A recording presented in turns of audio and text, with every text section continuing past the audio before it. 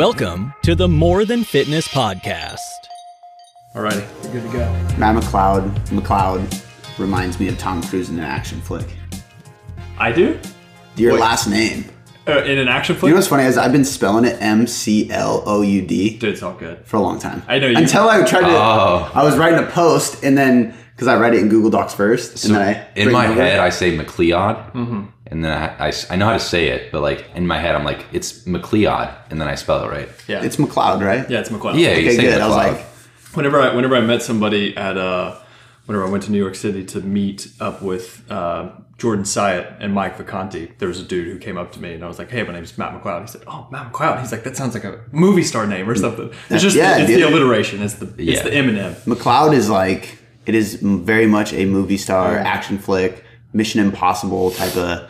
Me and Tom Cruise and also Brad Pitt have a lot in common, so I can see how that is. You're gonna mix, dude. Yeah. Oh, you're a Hey, Ben Affleck, are you excited to be Batman? Am I excited to be Batman? I think I'm gonna do a great job as Batman. Actually, What's that movie? He's like, if you're white, you're Ben Affleck. What's that movie? He's like, I'm not Ben Affleck. He's like, if you're white, you're Ben Affleck. I have no idea. All right. Tropic Thunder or something? I don't know what it is, honestly. All right, so here's the question. Austin, you're flying home tomorrow. Monday starts training. You're going to get back on stage. Training's going to get dialed in. Diet's going to get dialed in. Everything's going to get dialed in. You got to... Is maintaining your pro card a thing? You have to maintain it now at this point? Fortunately, to maintain... Is that a question or a statement? Kind of a question because I don't know. Because you have to... At some point, it's kind of like a CEU for a certification, right? Like at some point, you have to maintain it. As far as I know, they don't care. But I can tell you firsthand that you will not place well, no matter how your physique looks, unless you are competing multiple times a year, every year. Okay. Or at least once a year. Got it. So, like, for example, my last show in 2016, it's the best I've ever looked in my life. And I got not only dead last, but I got dead last of the dead last. Because they only give 16 places, even if there's 32 people. So you could be, 16th place, but 16th of the 16 places, right? Yeah. So you can get super far down there in terms of placings. So really 32nd place, I guess, as far as that goes. But like, it had nothing to do with my physique. It's politics or what? Absolutely. Yeah. Yeah. It's like how much are you paying and contributing to the sport, to their organization, and then do they know you? Mm-hmm. Do they know who you're affiliated with? Either your coach, your posing coach, your nutrition or training coach. Like, it is very political. And that's a large reason. It's not an excuse for placing as much as like, it's a large reason why I had a falling out, because I genuinely don't give a shit about the organization or the sport itself when it comes down to physique sports. Like, I care about a lot more things in my life that are important to me. Right. Like my wife, traveling, family, friendships, work, you name it, like leisure being a huge part of it. And then, so I don't care much about the sport as a whole, so I don't care to keep it up. So if I do compete again, it will be purely for the sake of my own desire and journey of internal competition. I experienced that a little bit in mine because when I did my physique show, I was doing my own training, and then Shelby Starnes was doing my nutrition, and I got scouted by two different like teams. Yeah. And I said no to both of them because I was like, I don't want to pay a membership to be a part of your team. When you will win more shows though if you 100%. Are a part of the team and you compete on East, West, South. Like, so if you're part of like, there's certain teams in the West Coast. If you're on that team, you will compete you'll stay on the West Coast. And if there's East Coast teams connected with different gyms around New York and New Jersey and things like that, if you are on those teams, then you stay in the East Coast and compete. It's honestly like a lot like it's like hip hop back in when we had Tupac and Biggie. Like, is this for NPC? So NPC shows? Is that what you're NPC and NPC and IFBB. So like there's IFBB, bodybuilding period. Bodybuilding period. Like there's these. I don't. The natural federations are not the same when it comes to that, which is why. Right. That's what I was getting at. If I did make a return to the stage, I don't know if I have the desire to compete in a natural federation because I'm a natural competitor, but because of how strict and childish the organizational bodies are, you can't compete in if you're like, for example, if you're in the IFBB, if I were to compete in the WBFF or the WNBF or WNBF or right, a natural federation, whatever it is, INBF, like the natural federations, I would almost if they as soon as they caught wind of me doing that, leaving or competing in the federation outside of the IFBB, right, my card most likely would be revoked, and I would not be able to. I'd have to re-earn my pro card. That's crazy. In the IFBB. See, when I remember not realizing it was a big deal until I got on stage and realized all the judges were like heads of the different teams. That scouted me, and then I was like, oh well, I'm screwed. Because I was better than like all those guys, and they all placed. And so like I wasn't the best one on stage, but I got kind of screwed in that sense. But my question for you is, what would your training split be? Yeah. Like, how would you split up your training? What would your frequency look like? Because I think this is a cool question because A, you're natural, B, you're advanced, and C, you've had a long history of working with many individuals. I know we've had discussions and we've had just discussions on different viewpoints of all the different styles of training, and there's so many great training splits. And I think people get confused with the almost like a sticker shock of like how cool a training split looks when really it's just organization of volume and exercise selection. Yeah. So I'm interested to pick your brain on that because I think you have a interesting way. And I actually bought your ebooks. Like whenever my friends come out with ebooks, I always buy the shit. Yeah, I saw that. And I started like going through it and I was like, oh, this is interesting. This is not like they have an interesting way of organizing their exercise. So I'm just curious of what you would do for yourself. Yeah, so it kind of depends. So like if I got back, like under the context of I got back tomorrow and started training. So perspective on where I'm currently at is I would say I'm detrained. And I've been as per we discussed at the seminar today, like I've been at a maintenance volume for most likely 6 months. Like, I was telling put that into perspective of what that actually means about how frequently you've so in the last 3 months I've trained maybe 12 times. Right, yeah. So and he's still fucking jacked out of his mind. Super jacked. Ridiculous. Well, that's why like when James Hoffman said like the amount you have to do to maintain muscle is so small it's ridiculous, and I was like, oh, that makes sense. Like, yes. Austin's still huge. Yeah. But so being detrained relative to where I was and where I would need to be to compete at a pro level in the IFBB, essentially, they're popping off next door. By the way, we got some hooligans next door. So basically, to get to my answer, to start out, I would start out most likely with some iteration of a 4-day split. Most likely starting out half body, so training. I like to break up half body splits in the sense of anterior posterior. So I like training chest and quads together. Basically, it's essentially, for those listening, like breaking up the front of your body and then breaking it up with the back of your body. Yeah. So training chest, quads, delts. Biceps? I hit biceps instead of triceps because the overlap in the day, right. Not only the overlap of the muscle groups, like pressing, obviously you use a lot of tricep, and then the subsequent day would be a pull day, so I wouldn't necessarily want to hit biceps before I hit back. Have them fatigued. And have them fatigued. So basically it's splitting up the front of the body, substituting biceps for the triceps, and then you'd hit the back of the body, so I'd hit the back and the hamstrings, the calf, and basically the biceps on that day, the next day. Why that opposed to upper lower split? Yeah, so I like that split, by the way. I actually have a program on my membership site, and people were like, I had to explain it because people were confused with it because it's not the typical. Most people think half body, they think upper lower, right. And I actually really love anterior posterior split. He was the first person I ever heard say that, and I was like, Oh, that's cool. I've never even thought about it. It's actually really fun. Yeah. I like it. And it keeps that, like, I enjoy full body programs. I think this is like more of a psychological thing. But just because my heart rate gets up, like I feel like I'm working harder because I'm training my legs and my upper body. It's completely psychological. There's no volume is volume, but like I really stay engaged with that kind of thing. And that was one of my favorite programs that I've done. Yeah. So I don't like, I don't like to feel completely fucked from my training. Like I don't like to be, because we all have lives and we all have responsibilities and jobs after we leave the gym. And I don't. Yeah, right. But I don't necessarily like to feel like I can't do anything the rest of the day after training. And so essentially, and also my output comes down.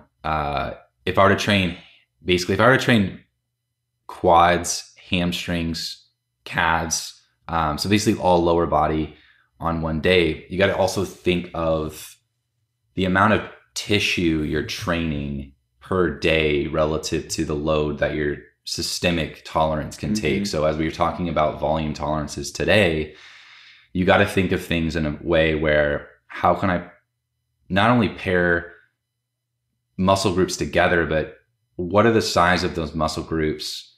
What's my ability to contract that tissue, create tension, create damage, and basically what's the level of metabolite buildup I can have in these muscles?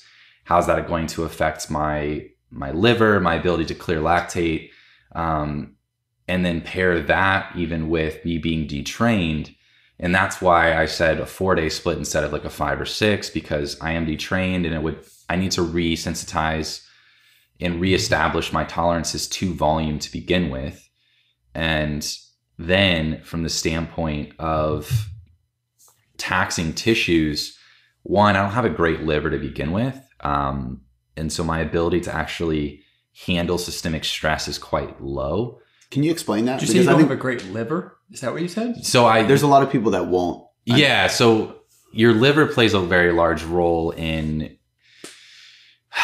filtering a lot of, we'll say, stress, whether it's, so in terms of your training stress and systemic stress, your liver is going to play a huge role in helping not only filter out that stress and whether metabolize lactate or help metabolize and recycle lactate, and put it back into the system as a useful byproduct, or just contribute as a whole to help with energy production. So your muscles are extremely selfish when it comes to their glycogen stores and energy stores in general. And so basically, so at a local level, your muscles are really good about contributing to that energy need.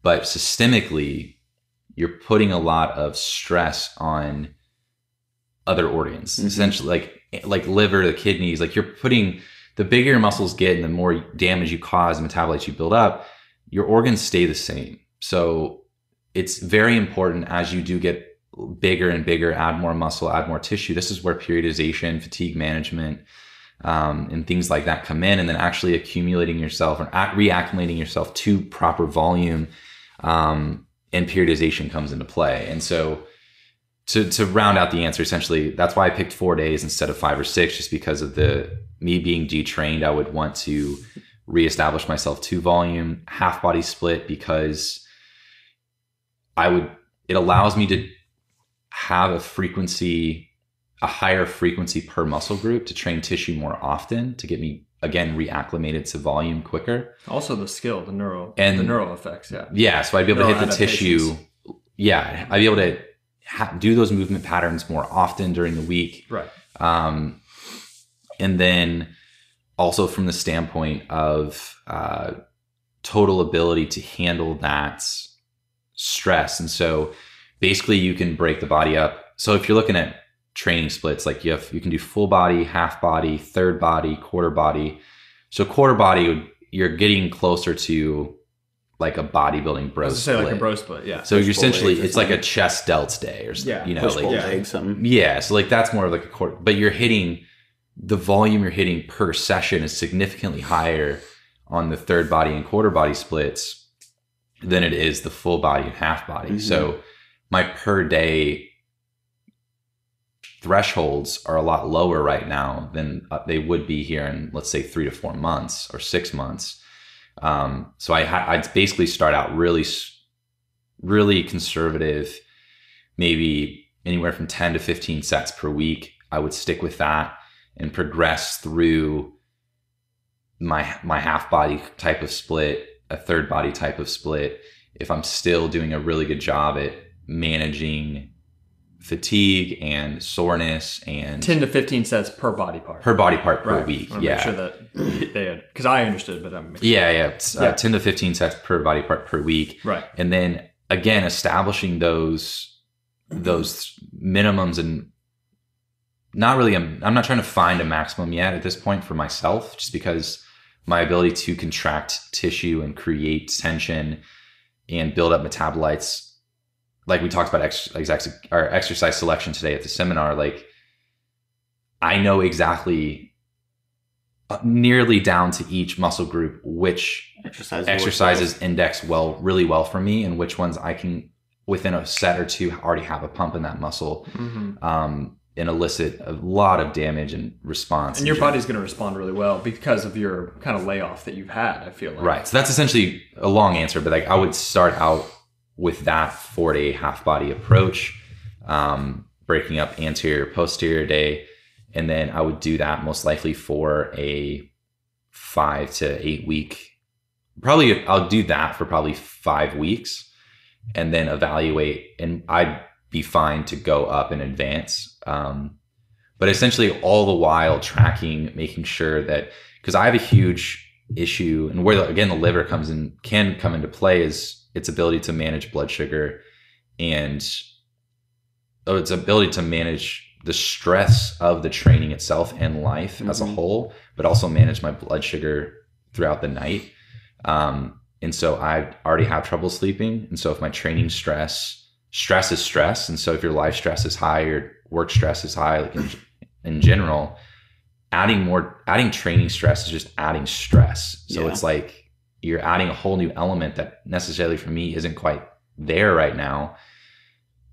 I have to make sure that by adding that training stress, I do it slow enough. My muscles will be fine because I'm a fast responder, genetically gifted to the point where I can easily grow muscle, but my internal organs aren't gifted like my muscles are gifted, unfortunately. My internal organs aren't gifted. I get it, yeah. Yeah, they're not. Like they don't. No, I understand. Unfortunately, they're just not. And so I more or less have to worry about how's my sleep affected, because then like my recovery, my performance is subsequently affected from, if I train too hard early out of the gate, my sleep is going to be fucked from the get-go. You've got to check all the other boxes to make sure that your efficiency is running as high as possible. Then I got to start back from square one if I come out of the gate too hot. So for me, it's a lot easier just to come out of the gate like that and not all volumes created equal either. Like you said one thing like really briefly, but I think people need to gravitate towards it, because so many people see numbers inside of the volume research and nobody like understands that.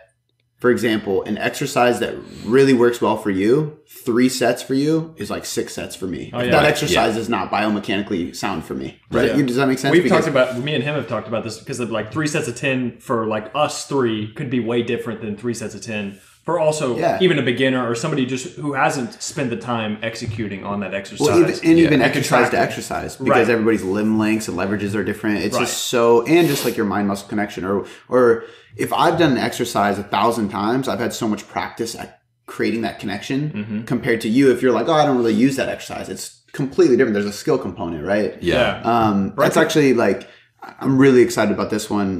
With Chris was talking about on my podcast recently, Chris Barricat, I want to say he said Brad Schoenfeld he's doing the study with, but they're basically like redoing a volume research study to like everybody. They're doing a volume study, but it's not like, all right, everybody's doing 40 fucking sets per week per muscle group. Let's see what happens. It's like you're doing 15 sets right now for the last 8 weeks. That's what you've been doing. You've been doing 12. I've been doing 10. He's been doing 20. We're going to add this percentage on top of that, this percentage on top of that. And then they have different groups increasing volume compared to where they already were. So now instead of us saying everybody needs to do 40 sets. It's like, hey, for maximum hypertrophy, when you go into a surplus, you need to add 10% of volume onto the sets you're doing, which is way more applicable than just throwing out a blanket number. And I think that could be really helpful. And I will be devil's advocate there and say, like, it does matter your ability to execute movements, because, like, again, like going back to the 3 sets of 10 example, like me doing 3 sets of 10, I could be thrashed, like pumped. I can already feel the fact that I'm going to be sore the next day. And I feel that way. And then you could come to me after doing the exact same thing and say, all right, well, I'm warmed up and I'm ready to start benching. Right. And it's like, 100%. We're on completely different wavelengths here. Yeah, 100%. And so your volume technically, let's say, would need to be somewhere between 20 to 25 sets per week per that muscle group that you're not very good at contracting, because you need more goes at that muscle, at that particular muscle more group. Practice. You need more reps. You need more reps, but you need to be able to accumulate more volume at that. And there's an argument for, well, if you're not great at contracting, or you're not great at exercise execution, should you just add more? And not necessarily, you shouldn't add more of the bad. You should reduce it, improve it, and then taper it back up, because then you're going to be stronger and progress faster because of that. But if you're impatient, I get it. And you're going to have to add, where if I need 12 to 15 sets per week to do X amount of work, for you to get the same amount of work done, you may need 18 to 25 sets per week. And that's just the fact of the matter at the moment, until you improve that. And that total volume per week per muscle group can start to go down as you improve. It's a skill. Yeah. It really is. And I 100% agree with that. When bringing up the study I just referred to, like the future study that they're in the process of building, I'm just excited because it's the closest thing I feel like we can get, because you can't quantify skill inside of a study, really, like how great somebody's execution is. You know what I mean? We can teach it. I asked that at the seminar today. I think it matters a ton. And I didn't want to open that can of worms, because I wish you would have. Yeah, you fuckers didn't ask questions. I asked like 14,000 questions. I'm such a listener at seminars. Dude, man. I love asking questions. I just kind of. That's how I've always been a student. I just observe, and if I have a question, I'll ask after the fact. But I also don't want to ask a question that isn't conducive to the whole topic, the hundreds of people that are there. Yeah. Oh, dude, the questions you asked were applicable, I think, to probably at least 50 to 75 people in that room. Right. That question that I would have answered would have been me sitting there, kind of selfish. It would have been a circle jerk with myself, and Mike, basically. Dude, the question that I was going to ask at the end, actually, I was going to ask each one of them.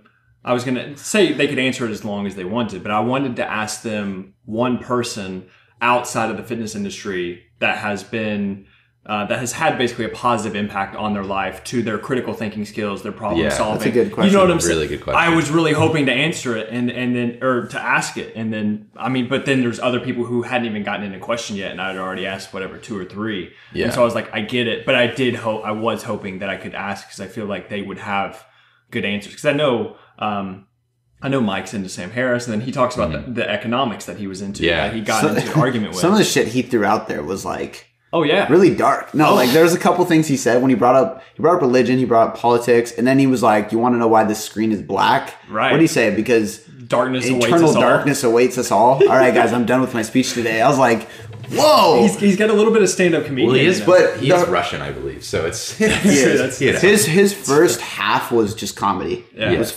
hilarious. It was a great presentation. I was laughing. Yeah, he's a great presenter. Which actually, that's actually a really good question. Like, what would you guys say is like?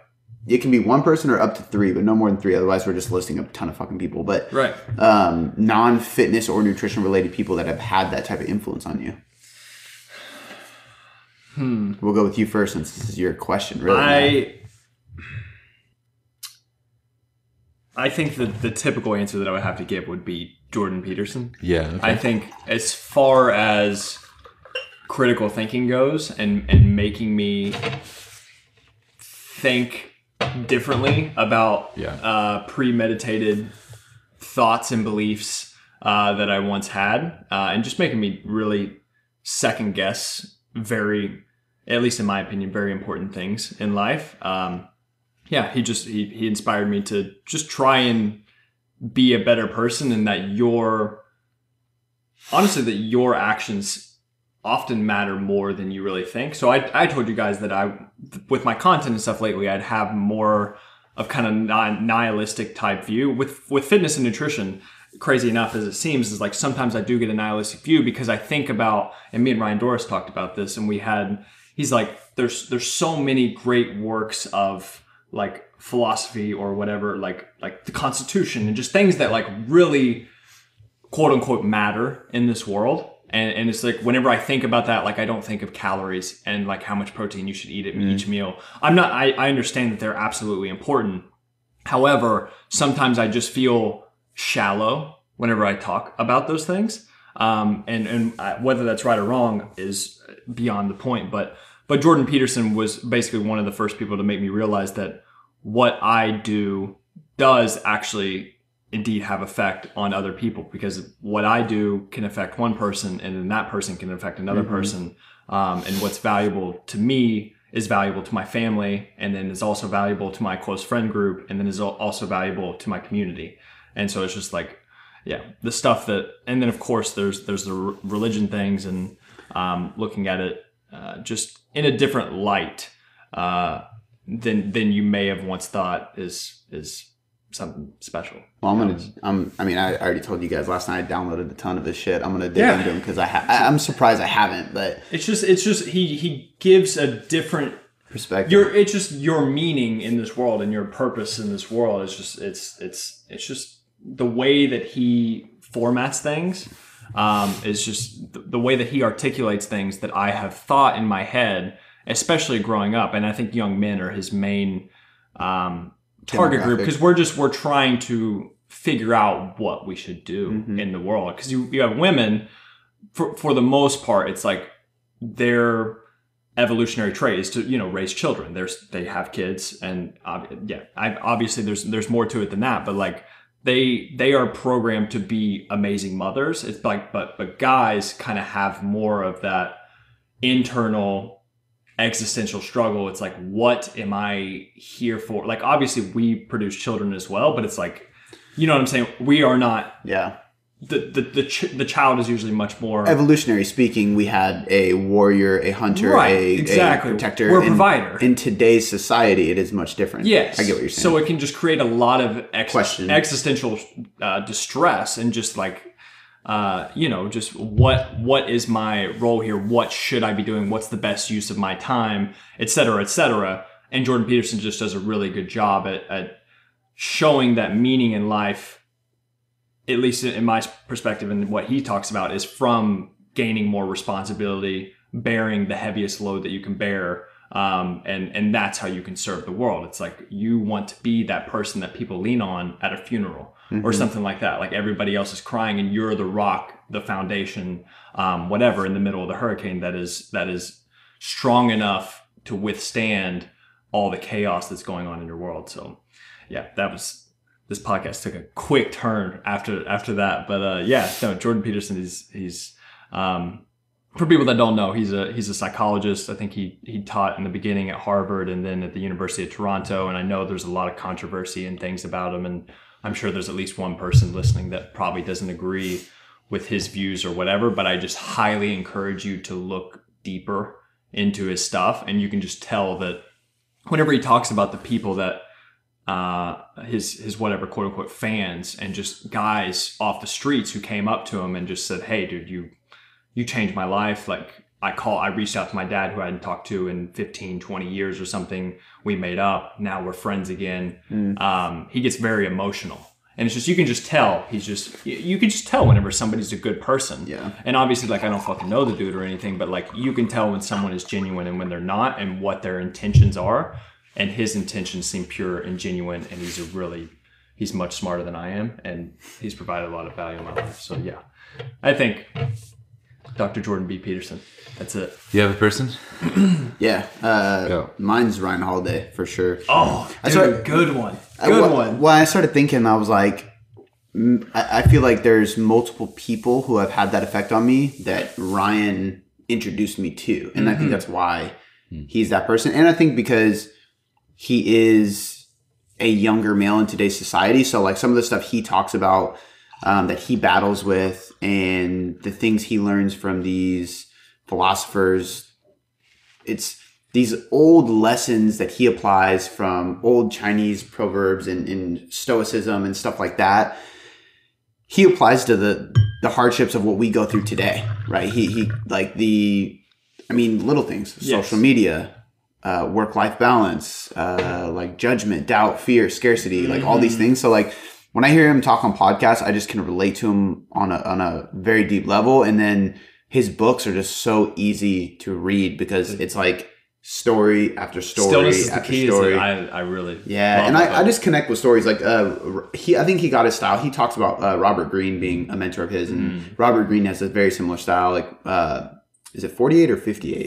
48 laws of power. There's mastery. So like stuff like that. Like I think listening to stories about historical figures helps a lot. And like I read his Ego is the Enemy, and I heard about Abraham Lincoln, and then I went and studied Abraham Lincoln, and I learned so much. And then I heard in the Ego is the Enemy again, I heard about Jackie Robinson, and I loved that story. So I went and researched more on Jackie Robinson and took away so much of that. And I think just listening to historical figures, it's helpful because it's real life. It's not a idea or a concept or a theory. It's like, this fucking happened to this person, and this is how he handled it.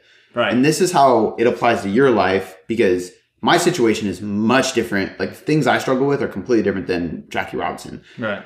But how he handled that is applicable to how I should handle the struggles I go through. And I think that's what helps me a lot. So I would definitely say, without a doubt, Ryan Holiday. Deriving those principles from those amazing characters of our history. And and I look at him, like me and Austin have talked about this many times, like we look at ourselves as interpreters of the science, right? There's researchers and then there's trainers. And I feel like there's kind of this middle ground of, I guess we could call it evidence-based coaches, and these people who kind of take in this high-level advanced information from the researchers, and we interpret it in a way that's applicable to general population, or even advanced people who don't necessarily have the desire to geek out on some of the stuff we do. I truly feel like that's Ryan Holiday in his own world. And like, have you guys read Meditations of Marcus Aurelius? Bits and pieces, of course. It's difficult to read. Right. It's a great book, and I've actually read it more than once, and I still don't fully comprehend it. Yeah, like it's very difficult. It's like reading Shakespeare. It's kind of hard. It's like reading poems. It's like it's hard to grasp. So like getting somebody that can read history like that, and then like it's a skill. It's in and of itself. Yeah. He's able to filter the good information communicated in a way that is digestible to the modern day us. Yeah, 100%. Basically. I've been that way for a while. Like that's actually why I have the Greek tattoos. Like Greek tattoos on my arm, my leg. I love Greek mythology, but like if you listen to somebody like Ryan Holiday translate some of the old mythology, like stories and morals, it just makes so much more sense, so much more applicable. It's not just like a cool hero story. Right. It's like an applicable journey that you can apply. It's actually practical information that you can derive from these people's lives and principles and lessons. And exactly. Yeah, so I mean, that Ryan Holiday. That's a great one. That's a really good one. This is a great one. I don't actually have, I was interested in hearing both of yours. I don't have a specific person as much as I have just a collective of reading shit outside of fitness and nutrition information. And I think it's important to be well-rounded as a human. As right now, like for example, right now I'm reading the book from Steven Pinker, and basically it's a collection of proof of progression of humankind from a statistical analysis perspective. So basically, what book's that? Enlightenment Now. Oh, okay. It's Steven Pinker's most recent book, and basically it seems like a self-help book, and to a weird point it kind of is, but it's not the self-help that you're thinking about. It's not filled with affirmations or mantras or even old Stoic ways of thinking. It's filled with facts and figures of human progress and statistics to fully back up. Well, he's a legit scientist, right? Absolutely. He works at Harvard. Okay. What is he a professor of? Well, he does quite a few things. He's a psycholinguist. Okay. And so he works in linguistics. He works in psychology, I believe. And he has different, so he also is trained in neuroscience as well. Okay. Or his degree actually may be in neuroscience, or his PhD may be in neuroscience. I may be misspeaking on that, but he's a very, very intellectual person. Cognitive psychologist, linguist, and popular science author. Yeah. There you go. He was professor in the Department of Psychology at Harvard University. I'm not completely full of shit. Yeah, no, you amazing. You got it. So basically, it's just this culmination of that, and it's not really. It's a self-help book in the way of giving you hope on. So you always hear that the world's going to shit, and even references like the current political climate of making America, but making the world great again. And we've done nothing but progress since the 18th century. Mm-hmm. And honestly, since the modern enlightenment of the 18th century. So looking into like the 1800s and beyond, like have been nothing but pure progress. Right. From not only an economical perspective, a medical perspective, an emotional perspective, a wealth, and dude, we're about to order Uber Eats from the living room. But people fail to realize that though. Even like with safety, right now is actually the world, like statistically speaking, it's the safest time in history to be alive. And people think it's the most dangerous time. Medicine, you can't walk outside. Everything. It's just ridiculous. So in this book, in this particular book, basically, he goes through each topic in which it is commonly misconstrued or misrepresented by the popular media and or political figures trying to win an election, and basically gives the statistics on that's just blatantly not true. Mm-hmm. And then you need to read. You just need to be a more well-rounded human as a whole and understand things outside of training and nutrition. I think as a coach, whether that's through nonfiction, mm-hmm. Just nonfiction related topics outside of training and nutrition, or it's fiction topics that with creativity, that just filled with creativity and storytelling and character development and these hero stories. Oh, and the hero's journey. It's the hero's journey and all of these different things. Like you need to consume things, and that's where like reading outside of training and nutrition for me is essentially pretty equivalent to traveling around the world and seeing other cultures, hearing other people's opinions, and spending a lot of time, essentially as much time as I spend in the industry specifically, I've spent equal, if not more time outside of the industry, mm-hmm. which has helped gain me a very interesting perspective on the industry in general, because I'm able to have the similar view of you, Matt, and say like,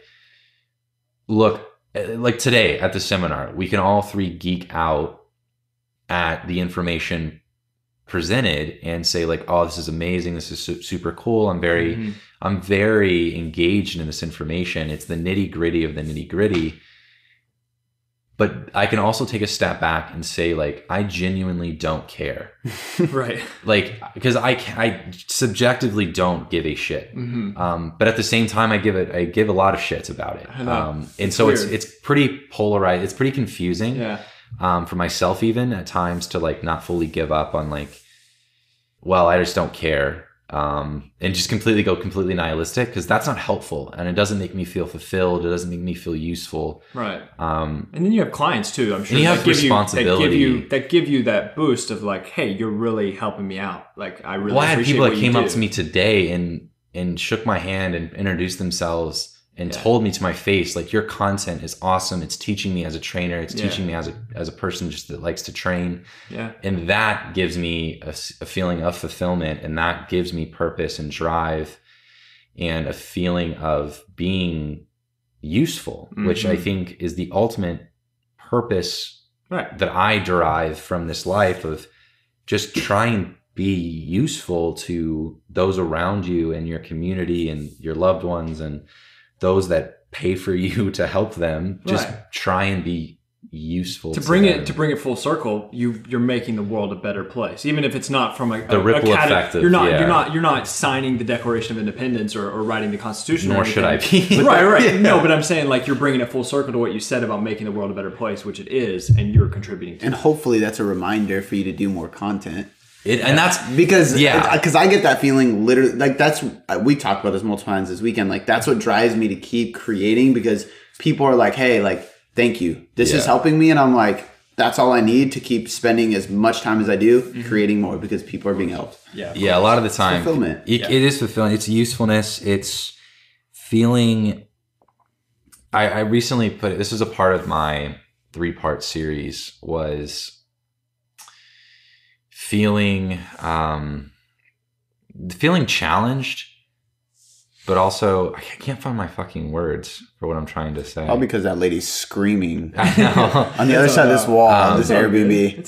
But useful. Basically feeling useful. That's about within your skill set, using the skills within your skill set to create change and be useful. Basically, is what I'm trying to articulate. I can't find the word, but the most possible. The way for you to be the most useful is in your area of expertise, and you're going to be able to help as many people, like the most amount of people in your area, and be the most useful. And be it in my 26 years of life, I've spent 8 of them being educated on many different levels on the nitty gritty, the foundations, and then the nitty gritty of the detail of this thing. You almost have a responsibility. Yeah. That's exactly how I look at it. Right. It's a responsibility to deliver the one thing you know better than anything else. Like the one thing that, like, and that's not to say like you're on a high horse, like you know more than anybody, because nobody Clearly does. That's not true. Just everybody, there's always somebody smarter, but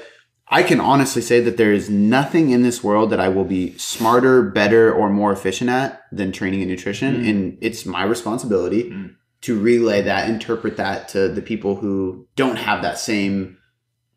Right. It's just like Mike Israel talked about today. He was like, I go to the auto mechanic and just be like, here's money, make this problem go away. And then he talks to other friends who are also auto mechanics, and they're like, oh, they ripped you off completely. But he didn't know. Yeah. He's not an expert in cars. Yeah. So it's 100%. That's absolutely. I'm gonna go completely fucking left field with this, dude. But like, as you were talking, and you're talking about everything you were just talking about, we briefly talked about this at the airport.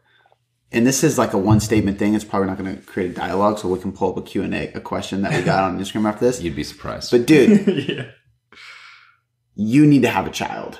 Because I know this isn't going to create a dialogue. But like, hear me out. So like, my wife's going to listen to this. I went through.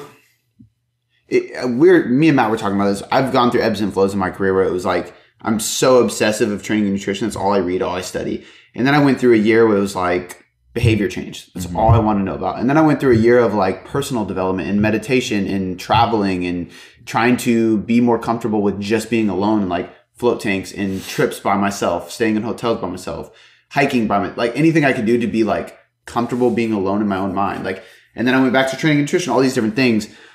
Over the years, over the seminars, the workshops, the documentaries, the books, the retreats, I've done, all these things, my daughter has taught me more about contributing to society and just thinking on a different plane of field, and motivation and inspiration, and what love is, and what actually matters. What actually matters in like what's happiness, and like just like the craziest shit. And it's almost to a point where it's like you said it a second ago, you're like, I love listening to this stuff and geeking out, but I really don't give a fuck. And like that, like as soon as you said that, that's what I thought about, because she makes me realize that none of this fucking matters.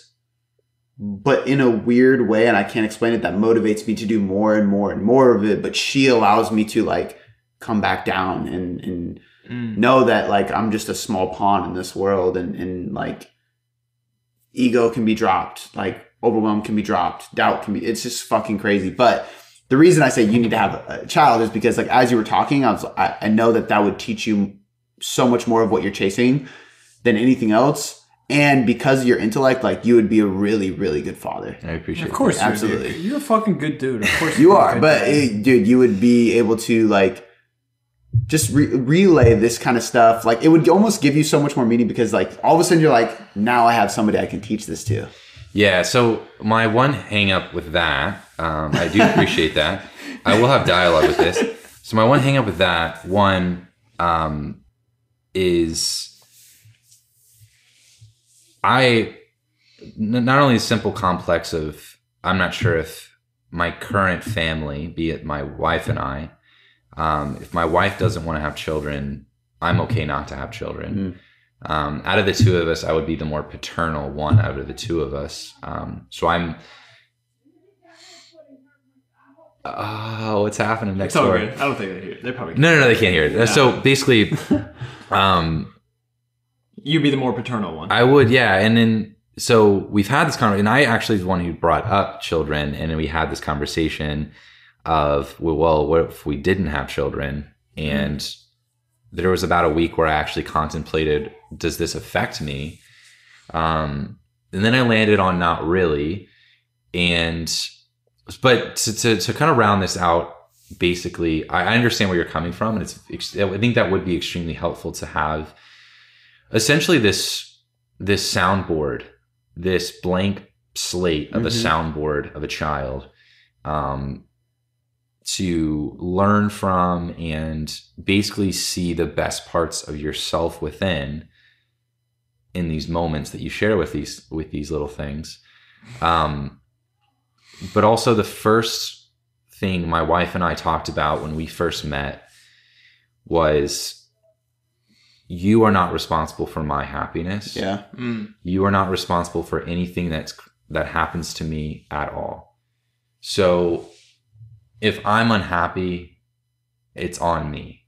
And it doesn't mean that at some point, if something was something happened, that you may not have been a contributor to me now being unhappy, which isn't the case. But if I'm unhappy, like that's on me, and I need to figure that out. And it's not her thing or her responsibility to ever make me happy. Right. I just need to find that within. And like you said before in saying that, where you were going through, I lost my train of thought there. It's all good. It's all good. Yeah, so I lost my train of thought there. But anyways, like it'll come back to me anyways. But so having a child for me, basically,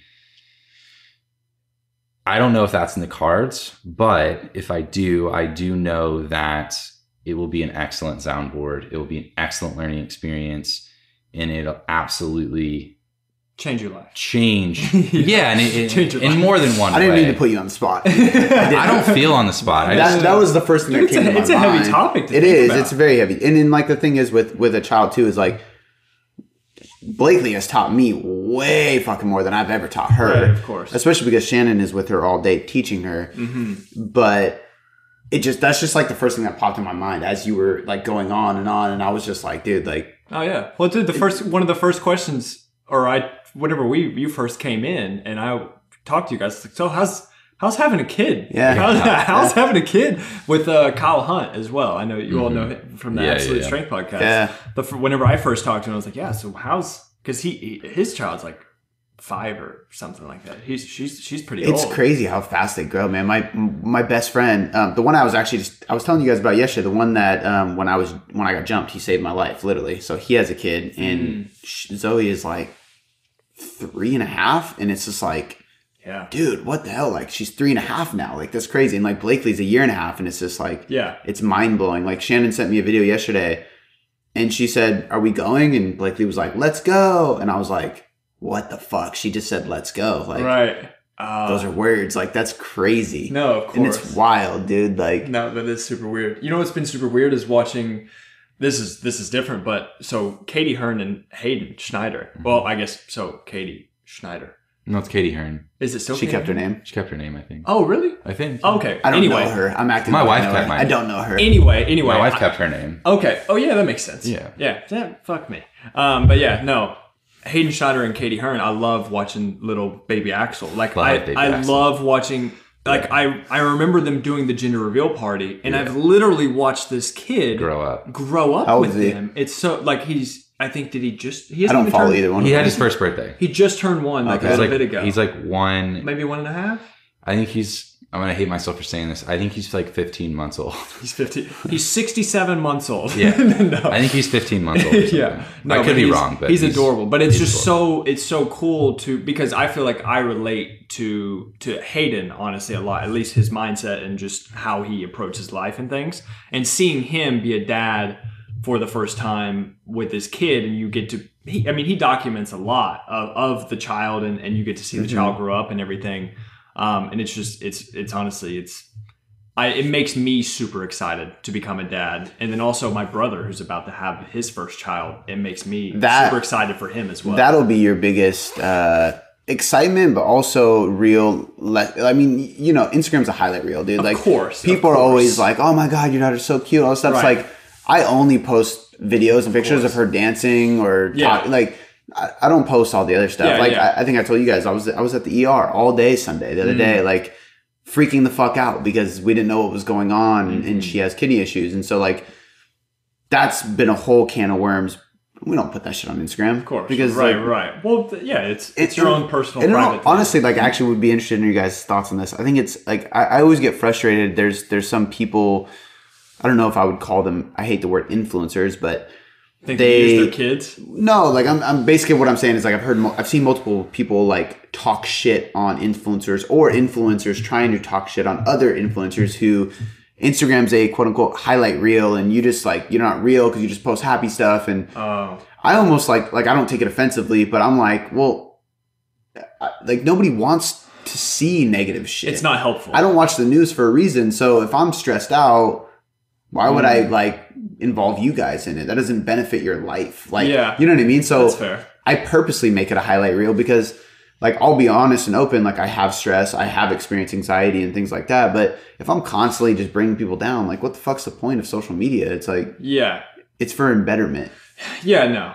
I think I would completely agree with that. I think as long as your intentions are pure, however you explain it, if you're talking about anxiety, you're talking about, it depends on like, I don't like whenever influencers, whatever, would post something about like depression has been a hot topic that people have used literally to whatever, gain a following or to be like, whatever. They're like, oh yeah, I'm cool because I've got depression, or like I'm looking for this just virtue signaling or whatever, or trying to get attention because of this certain thing going on in their life. They're like, oh, pity me. If you're teaching a lesson, it's different. Right, of course. But yeah, if you're literally just putting it out there to get a bunch of people to whatever, check in on you or respond or whatever, I think that there are obviously some deeper issues going on there, and you shouldn't get your support from your Instagram following. I think honesty versus transparency those are two different things. Yeah.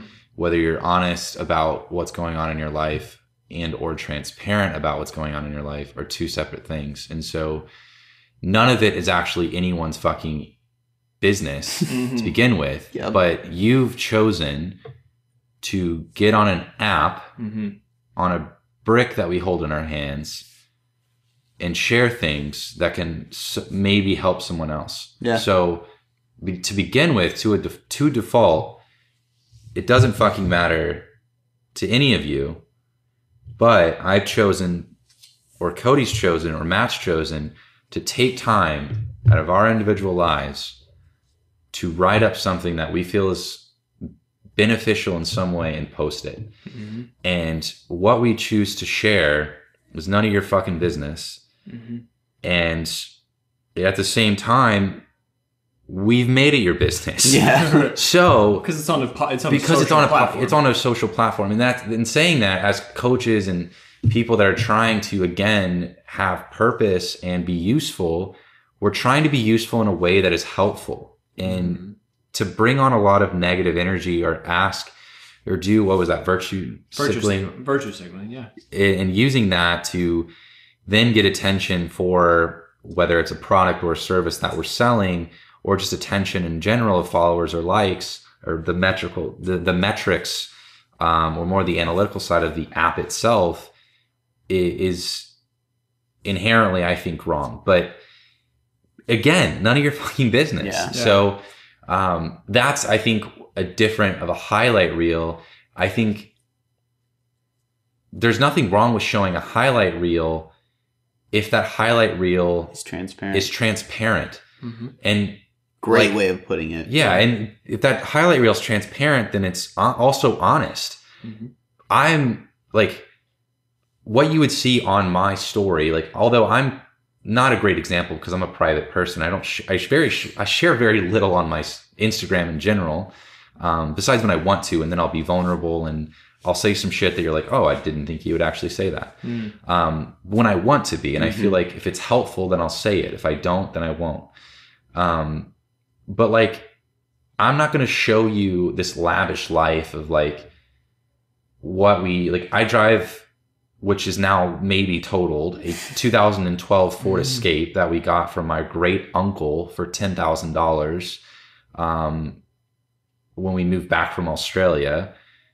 Like, we live in a studio apartment in Denver that's nice, but under our means and not fancy. Right.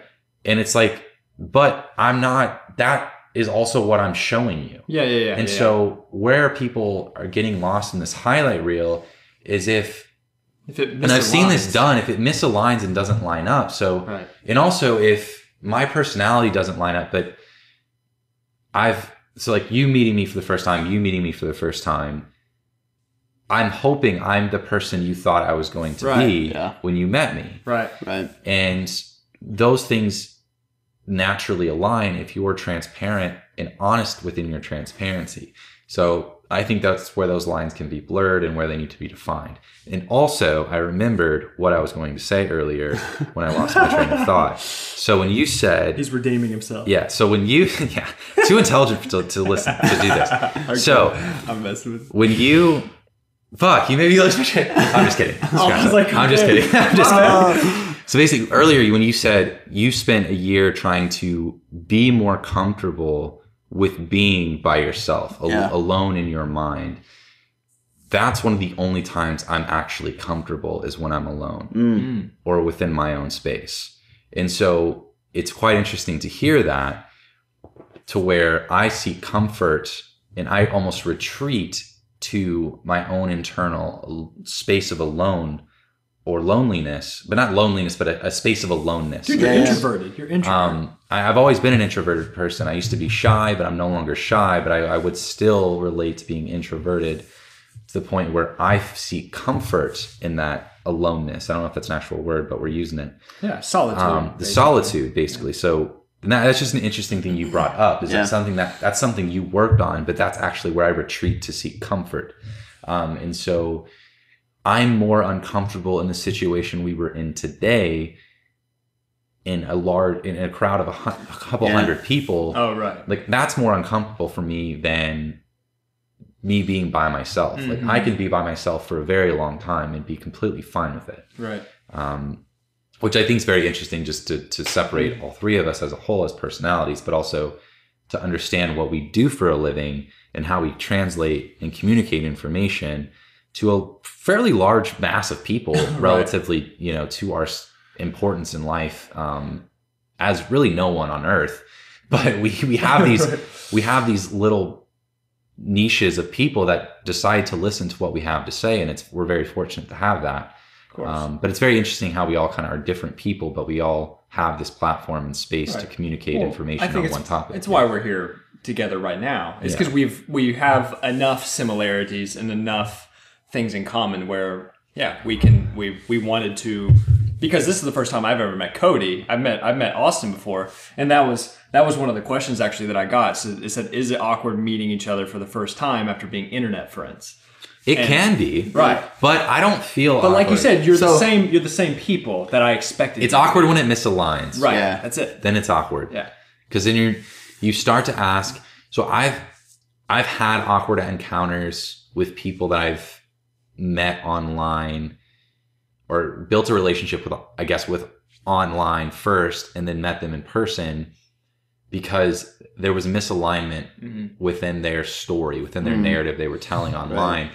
And I'm intuitive enough and I would relate to having a high enough emotional intelligence to where I'm seeing through it, man. Yeah, like, of course. Yeah. From the moment I met you, I got a different vibe than what you put out in your social. Like, of course. And that's why I'm very upfront with, like what I told you earlier, like yesterday, like I'm not a very enthused person. I'm generally happy. Yeah.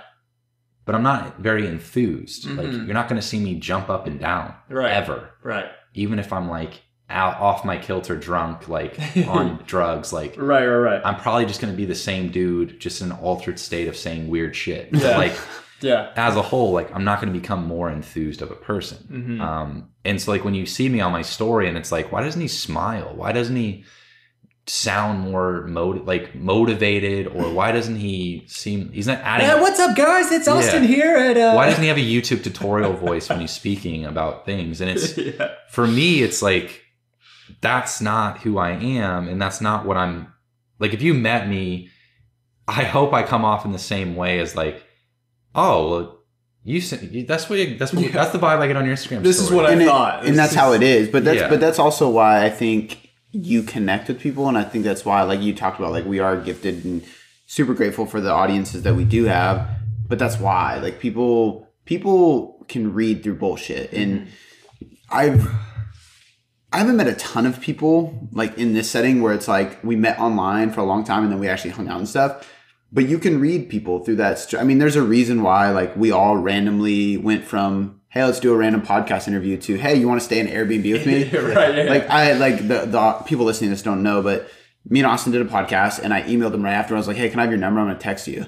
Yeah. That's a weird thing to say to somebody, but it made sense because like we both kind of like connected in a weird way. And then like we got on a podcast and I think the first message you sent me was like, hey, I usually fuck with people that follow a ton of the same people as me or something like that. And I was just like, who is this guy? Well, I sent him an Instagram DM and because I heard about him, I think from you maybe or something. I heard him from somebody, some mutual interest. Because you DM'd me saying, oh, hey, I'm going to DM.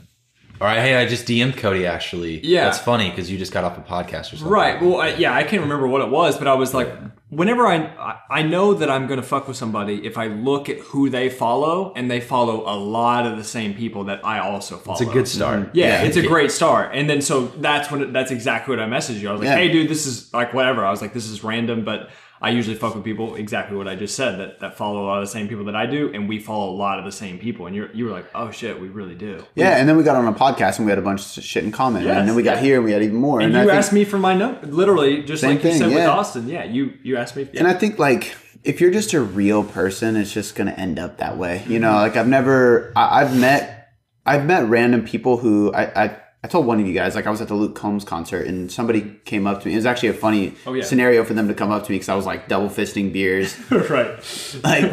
Wearing like a jean jacket with fur on it, like at a country concert, which I had no business being at, but I took Shannon there because she loves country. I don't get high in public because you never know who I'm scared that I'm going to run into someone that's going to be like excited to meet me and I'm going to be in this altered state and they're going to be like, that was a huge letdown. Luckily I wasn't wasted yet, but if I'm stoned though, I already have little enthusiasm to begin with. But when I'm stoned, you're very mellow. I'm the most mellow. Like you may think I'm asleep. I can imagine that. So it's chill. like so chill. They could be the most excited person ever and I'm just going to shake your hand and be like, awesome. Cool, man. It's a one-word answer. And like, awesome.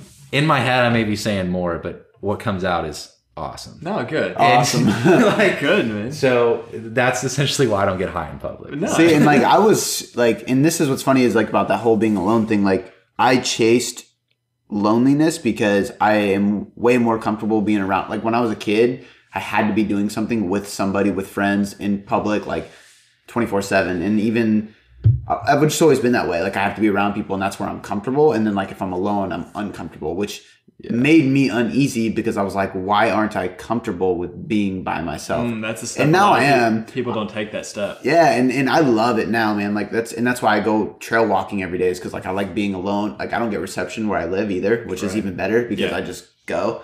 Until like we got the cougar alert. I almost got hit by a deer the other day. Oh shit. I carry a switchblade walking through the. You should, dude. I bought a really big switchblade It's like a bear knife. Dude, it literally is. Fucking Washington. It's huge. Like you flip, like you just hit a button and it just comes right out. It's machete. Like, dude, it's the real deal. But like a deer, I was walking through the trails pretty early, and a deer just heard me and just hopped over the trail, and I lost it. Yeah. Because we just had a flyer put on our door about cougar warnings. So I was like legit cougar, like the cats. Yeah. Like a mountain lion, not like an not older women. There's older women running around in the woods. Unfortunately, it's the animal. Yeah. But no, like I saw this girl at the Luke Combs concert, and she was like, "Hey, like this is really weird, but I love your podcast," and she's probably listening to this right now. And I was like, "That's fucking amazing!" Like so this cool. has happened to me. They're the third time this has happened to me, and it's like the best feeling in the world because, like, going back to making an impact or like creating any kind of change, like to run into somebody in public and know that like you're benefiting them, there's nothing better than that. Like that's like and like going back to what we were really talking about is I've had those conversations and they're like, man, like you actually sound and like this is how you are on the podcast. And I'm like, I don't do multiple takes. I hit record and I just of course. I just rant and it's just who I am. Like it'd be way harder to do the alternative. So much harder. What am I going to do? Act? I'm a terrible fucking actor. I'll tell you right now. I don't take notes. I don't write bullets, like videos, podcasts, anything. I'm just like, I feel go. Yeah, someone asked me advice for podcasts. Like, do you make notes? I'm like, nope. Yeah, I've had that advice. that question They're like, asked me too. So what do you do? And I'm like, I have a conversation. Right. And if it goes well, it goes well.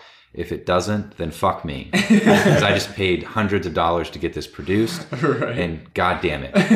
Basically is what I say. I don't even read the questions before I do them, to be honest with you. Which sometimes I read a question and I literally go, fuck, I should have read this prior so I could like pull up some like studies or something. But oh, right. None of my conversations bring up... That's the difference between Matt and I's podcast and your podcast, though. It may be helpful for you to bring up studies.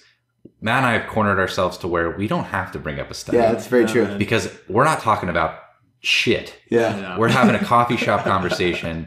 Like this. And if anyone talks about scientific literature, coffee shop conversation, then fuck off. This is a good segue because I got a question about something and Shannon just finally sent me the picture. It's Traverse City Whiskey Company. That's not from Kentucky. Traverse? Is that from Kentucky? Oh, wow. Where's Traverse City? I don't know, but it's got to be if bourbon whiskey. If it says county, then it's fucking from Kentucky. Traverse. It might be. They go from county. I've never heard of that before, but I mean, American Cherry Edition. There's so many different small batch whiskeys. and handcrafted. It's really There's good. so many though in Kentucky. So people don't know. We were trying to figure out a certain bourbon that Cody said he had from Kentucky, and we were trying to figure out what brand it was, and now we finally figured it out. And somebody else, Adam_Fig93, apparently. He just said wine. That was his response to the question box. We're drinking Cabernet. Oh, yeah. From Chateau Ste. Michelle, which is actually the first winery. This is the place that I took Shannon on our first date, the winery. And I took her into like a secret room. It is good wine. Oh, yeah. wine. Tell that story. It was pretty cool. And I felt like Batman, but I didn't mean to be. Because we were looking for when this. You stumble upon game. I stumbled upon game. It was the best thing ever. So I took Shannon to this place for our first date, like actual date. So I took Shannon to Puerto. Do you guys have a Puerto Vallarta? It's maybe just Washington. It's like it's not a shithole, but it's like a Mexican chain restaurant. Oh, I've seen the restaurant chain. It's good. It's a really good place, but like. I know what you meant by that. It wasn't a blind date in the sense that we've never, which is funny. I actually got a question on my Q&A. I didn't answer it, but they were like, how did you meet Shannon? What is your relationship advice? I was like, I don't have any, but. My relationship advice is don't take other people's relationship advice. 100%. That's the best relationship That's the same advice. thing with parenting too. Don't take other people's parenting advice because they will just give you advice that applies to their child. Everything is individual. Same as training and nutrition. Yes. Same as life. Don't take other people's advice. You take other people's follow principles, and if a principle makes sense, you can test it if you want. Did it work? Yes or no? If not, throw it out. Like, principles never change, methods always do, or is it methods always change, principles never do? Something like that. probably like, yeah. It's There's the latter. principles and there's methods. Everybody else's methods. That's my point. But Yeah. I met Shannon. She hates when I tell this, but I met Shannon on Instagram because Matt's we had back, mutual folks. friends and stuff. But Had to piss hard. that's the reality of. I met my today's- girlfriend on Instagram. That's on what it social is media. now. She hates when I tell people. I'm like, that's literally what happened. Yeah. And I it's met funny. my wife in England. And Nerd. unless Not you're honest. Austin, What and a- travel the world. What a nerd. Let me show you the place we met. World traveler. Oh, he's Yeah, gonna go- put me to go- shame. go ahead. I met He's gonna Shannon shake on your fucking pants. Instagram, Dude, and it's fine. I picked her up for our first date, and I had reservations at a nice restaurant. And she gets in my car, and the first thing she said to me is, Where'd you put my phone, Matt? "It's gone, phone? bro." I don't have your phone. Oh no, I'm just. It's up there. Sorry, go ahead. I said, "Well, I have reservations. We're gonna head north." And she goes, "Oh no." And I was like, "What?" And she was like, "No, we're gonna go to Puerto Vallarta." And I was like, "What?" And it's the Mexican restaurant down the street. I don't feel that comfortable going that far. Oh, really? It's the first time I met you, and I was just like, She's making demands. okay. Like, what? Yes, ma'am. Yes, yeah, ma'am. exactly. What do I say? Like, so like we went to this little Mexican restaurant down the street, and I proceeded to order a fucking family platter size fajita. Like, dude, like the biggest thing you could order. I ate so much food from her. She ate like this like little tiny thing. Right. Dude, she asked me. Fuck, she's a bulldog. She asked me. She's a bulldog. Or a pit bull, I guess you would call it. Okay. She asked me every like question that you probably shouldn't ask on a first date. Oh, really? She like really Oh, wanted, dude, like she was past vetting, relationships, she was like vetting you. faithfulness, like everything. Okay. And I was just like, fuck. She ain't wasting time. Oh, she wasn't wasting time. And I was like, I'm just going to be fucking honest with you. I made some mistakes. And I just opened it up and it went fucking great. But, and then like, obviously we went on like an actual first date and I took her to Chateau Ste. Michelle, this winery up in Woodinville, Washington. So it's like an hour drive from where we were. And we get there for this private wine tasting and we go to the front desk and I'm like, hey, we're here for the private wine tasting. Like, where do we go? And she goes, oh, follow me. And she turns around behind her desk and opens a fucking bookshelf. Yeah. And the bookshelf opens up to a room and all these people are waiting for us to come in. We were like the youngest couple that came in. Yeah. And that's actually how I got into wine. And now we drink wine every week. Now I'm like a wino. It's legit. Did you just make me feel like a piece of speakeasy. shit? Austin took his wife to a fucking castle in London for their first date. Austin he lives in a fairy tale. Is what You literally live in a fairy tale. Look at this. So Jesus. So this is actual. Is that Princess Diana's house? So it's a manor home. Or is it Queen Diana? It's a My manor. I don't. It's 100. It doesn't matter. called a home, it's a manor. It doesn't matter. It's a 126 room manor home 126 rooms. on. Who needs that? So this guy's name was. Well, first, this guy's name was Gregory. So the definition of Talladega Nights. Is he Sir Gregory? No, he wasn't that important. Gregory. He was just rich. Gregory. We actually share a birthday though, October 9th. So anyways, he built this mansion off his basically inherited fortune. Wealth. Yeah. Right. So he built this manor home. This is of the times in old England where you built your life's. The one way to show your wealth was to build these estates, these manor homes, like Downton Abbey, and like these manor homes with a staff and a garden and like all this shit, right? Yeah. But anyways, this was a college, and I studied abroad here, and my wife was interning at this college that's ran out of this immaculate countryside manor home in just north of London, and 3 to 4 months into I guess it would have been 3.5 or so months into the relationship, we'll say, when she asked for my number. Right. Wow. So it was really? like, we were about to part ways. And she was like, can I have your number? So like we can like text. Yeah. And so it was a beautiful way to meet because we didn't send a text message per se for like the first 4 months of our relationship. Right. Our first 4 dates were in like 4 different countries. It was just this insane way to meet. And I come from very humble beginnings. So this is not like my life as a whole, but like this was this 4 to 5 month period of my life. An amazing opportunity. Yeah. But I just happened to meet my wife there. Like, what are the odds, though? What are the odds? And she grew up like 30 miles away. Dude, the coincidence with me and my girlfriend is absolutely insane as well. The odds of her coming from her hometown in Iceland, Ísafjörður. Yeah, I'm boring as fuck. In Iceland? No, This is like dude, the no. inside. Jesus. We had like class in that. She's from We England. had class in that room. That was like our class. Austin's showing us pictures, so you guys can just chill, do whatever you want. But yeah, we're gonna talk. No, so together. she's from Kentucky. So we grew up 30 miles away, but we met here. Right. That's what's super weird. Oh, that's wild. That's like fucking Right. The Notebook. Right. Yeah. Not literally, but Right. like No, I get it. It should be a movie. But about also, you guys. yeah, with my girlfriend, That's the staircase. 1,000 people from this little town in Iceland, this little sheep town, and fishing town basically, in Ísafjörður in Iceland, and we end up meeting through the gym and through social media at the University of Kentucky after she had already moved several times. So it's just the so many of the hoops and things that That's But so it- insane. but had to happen. It's all by accident, right? I mean, like, Yeah, well, that's what so I'm saying. and that's what like somebody. So like this is actually funny. I went through it so my best man at my wedding was my brother, and then my best friend, who is also one of Shannon's best friends. We were like, hey, like, we want you to have a speech too, because he really wanted to have a speech. Travis, who's listening to this, because he edits my podcast and my media guy, is my best friend. What's up, Travis? And he was like, he basically was like, I don't know if you want me to speak, but I wrote a speech already. And I was like, we want you to speak, like, go for it.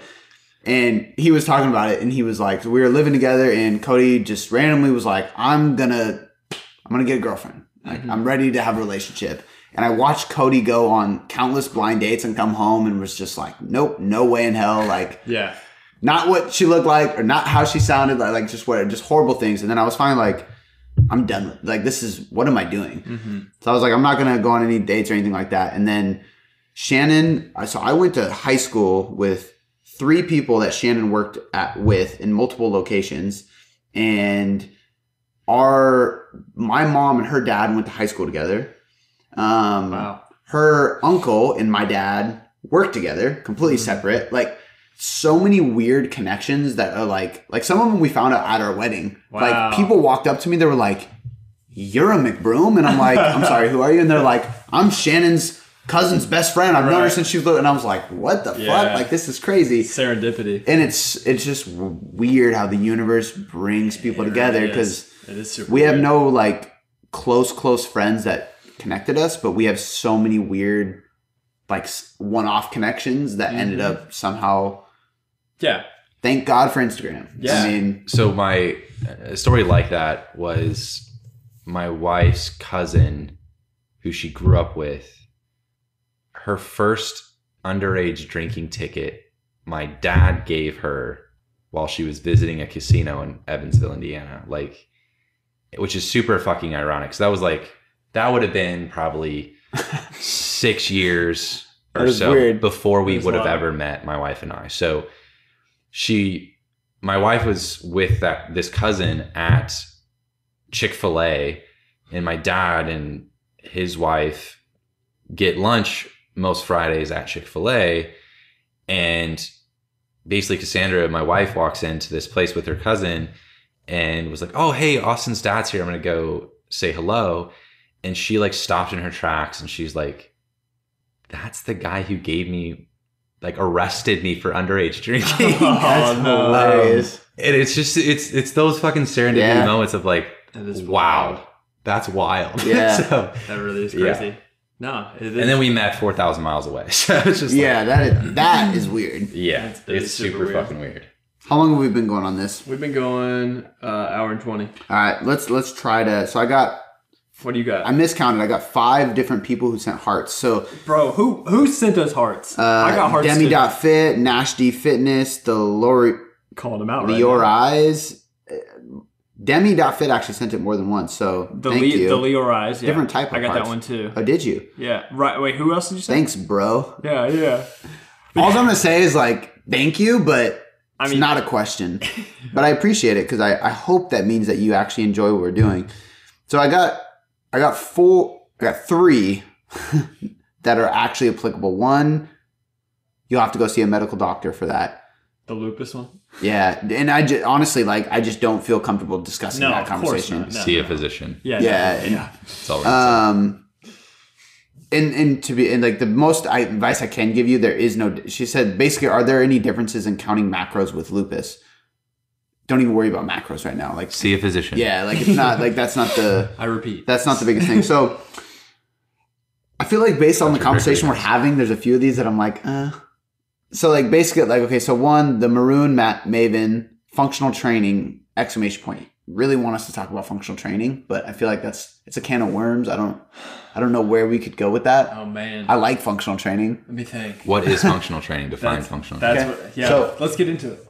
Functional training to me is any type of training that actually enhances your life. So I think people take functional too literally sometimes, and they will get into the semantics of, well, an overhead press is more functional than a barbell press because when do you horizontally press something off of your chest when you have it? Like, no, I'm never getting randomly crushed by something while I'm laying on the floor and I have to bench press it off my chest and I lift more boxes up on shelves, I guess. I don't know. Like, yeah. But to me, functional fitness is more of like, does this enhance my life? And what enhances your life is different for every individual. So for me, I'm okay saying that aesthetics does enhance my life because I feel better when I look good and I feel better when I have muscle, but I also feel better when my joints don't hurt. And I feel better when, so like a big one for me is I've had multiple knee surgeries and I couldn't kneel on the floor with my daughter when she was born. Like I never cared about the range of motion of my knee until I had a daughter because I couldn't get on the floor. And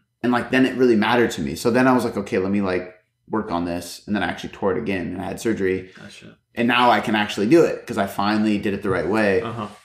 Long story short, it's been tore for 5 years and I didn't know, and that's why I couldn't kneel. But Jesus. Yeah, and then I snapped all the way. Wow, well, rolling out of bed. I'm glad it's I'm glad it's better now. Yeah. So, but my point being is, I think functional fitness is really just anything that allows you to A, get you to your goals, and B, does it in a way. So 3 things: 1, it gets you to your goals. 2, it gets you to your goals while still enhancing your life. Okay. So if you are, and this is like. We touched on bodybuilding prep for a second. I never regret doing the physique competition, but I'll probably never do it again because it doesn't enhance my life. I think having the experience enhanced my life because it taught me so much. Same here. But repeatedly doing that wouldn't personally enhance my life because that's just not where my life is, and it's nothing against competing. But whatever goal you are chasing, your journey to that has to also enhance your life in multiple ways. And then I would say the third thing is that it has to somehow lead to not necessarily better joint function, but it definitely can't impair joint function. Right. If you're doing training that hurts your joints and makes you feel achy or crippled or any way or move less efficiently, right, that's not functional. If you're functioning worse, it's not very functional. But functional fitness isn't bouncing on a Bosu ball and doing an overhead press. Sure. I think mine will probably be quicker than because you'll probably have a better answer than me. But for me, functional would be like, whenever I think about that, I think of it as in like you have muscle, so you have the lifter, and then you also have your conditioning down as well. So it's kind of like your average day like CrossFitter. Kind of. That's whenever I think of functional training, not burnt out CrossFitter. Right. Exactly. I think of somebody who can lift weights, who has a decent amount of muscle mass. They have a decent amount of strength. They have a decent amount of flexibility. They have a decent amount of conditioning. Yeah. So they have they're healthy. Yeah, they're just overall, whenever you think of a healthy individual, that's kind of how I think of functional training. In the I'll play devil's advocate a little bit. I think the caveat there is like, I think that's what I love, and that's like where I like to be personally. However, I will say I could be bigger, I could be leaner, I could be more conditioned, and I could be healthier. Of course. If I chose one of those. Right, well, you're the generalist. You're exactly. And I think like that's important for people to see because they want to be like absurdly excellent at all of those things at once. And it's like, no, you can be really good at all those things, but you're not going to be shredded to the gills and really healthy and really flexible. You know what I mean? Like you have technically to balance you could like block periodize it or something and focus on one adaptation at the time. Have no. I want to say this in a way that's not discriminating because I like Marcus Philly. I think his content is really great. I think he comes out with some great exercise creations and stuff. But and I'm actually glad he did this. He made a post the other day. And it was a picture of him or something, and he basically talked about like what it takes to do what he does. And he was like, I go to sleep at 8 p.m.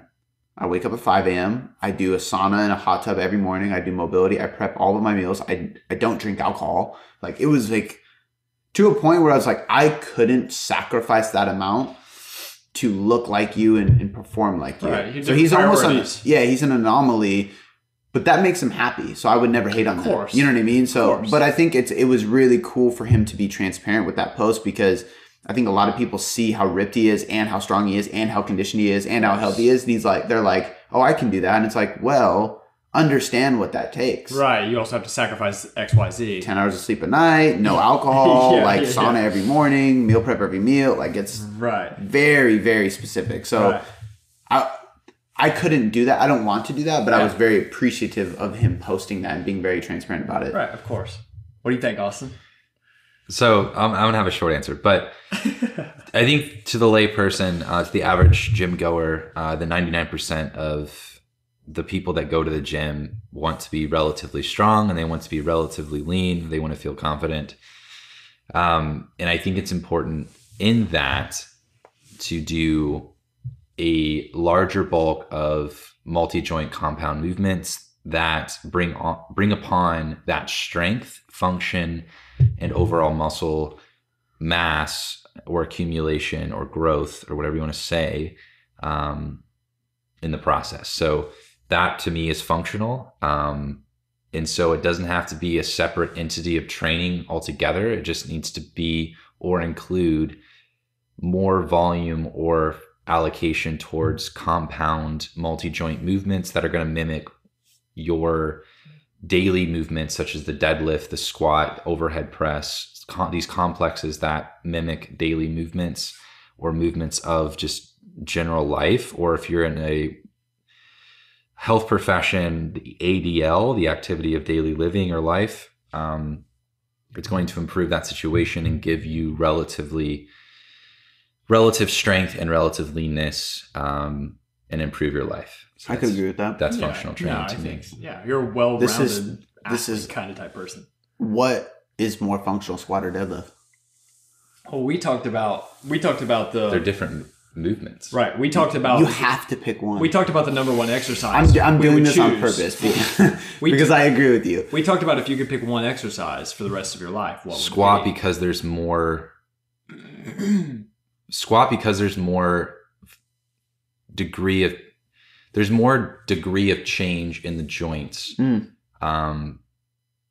the movement pattern. So your knee and hip will travel through greater range of motion, and it will bring in more general tissue, I think, in a more functional movement pattern or way than a deadlift would. So like my original answer was going to be the deadlift, simply because I feel like a deadlift is more real life scenario. Like, you're more likely to pick something up off the floor, but then in a sense you could argue that you could squat something off the floor too. But you're taught to bend your knees. Yeah, but I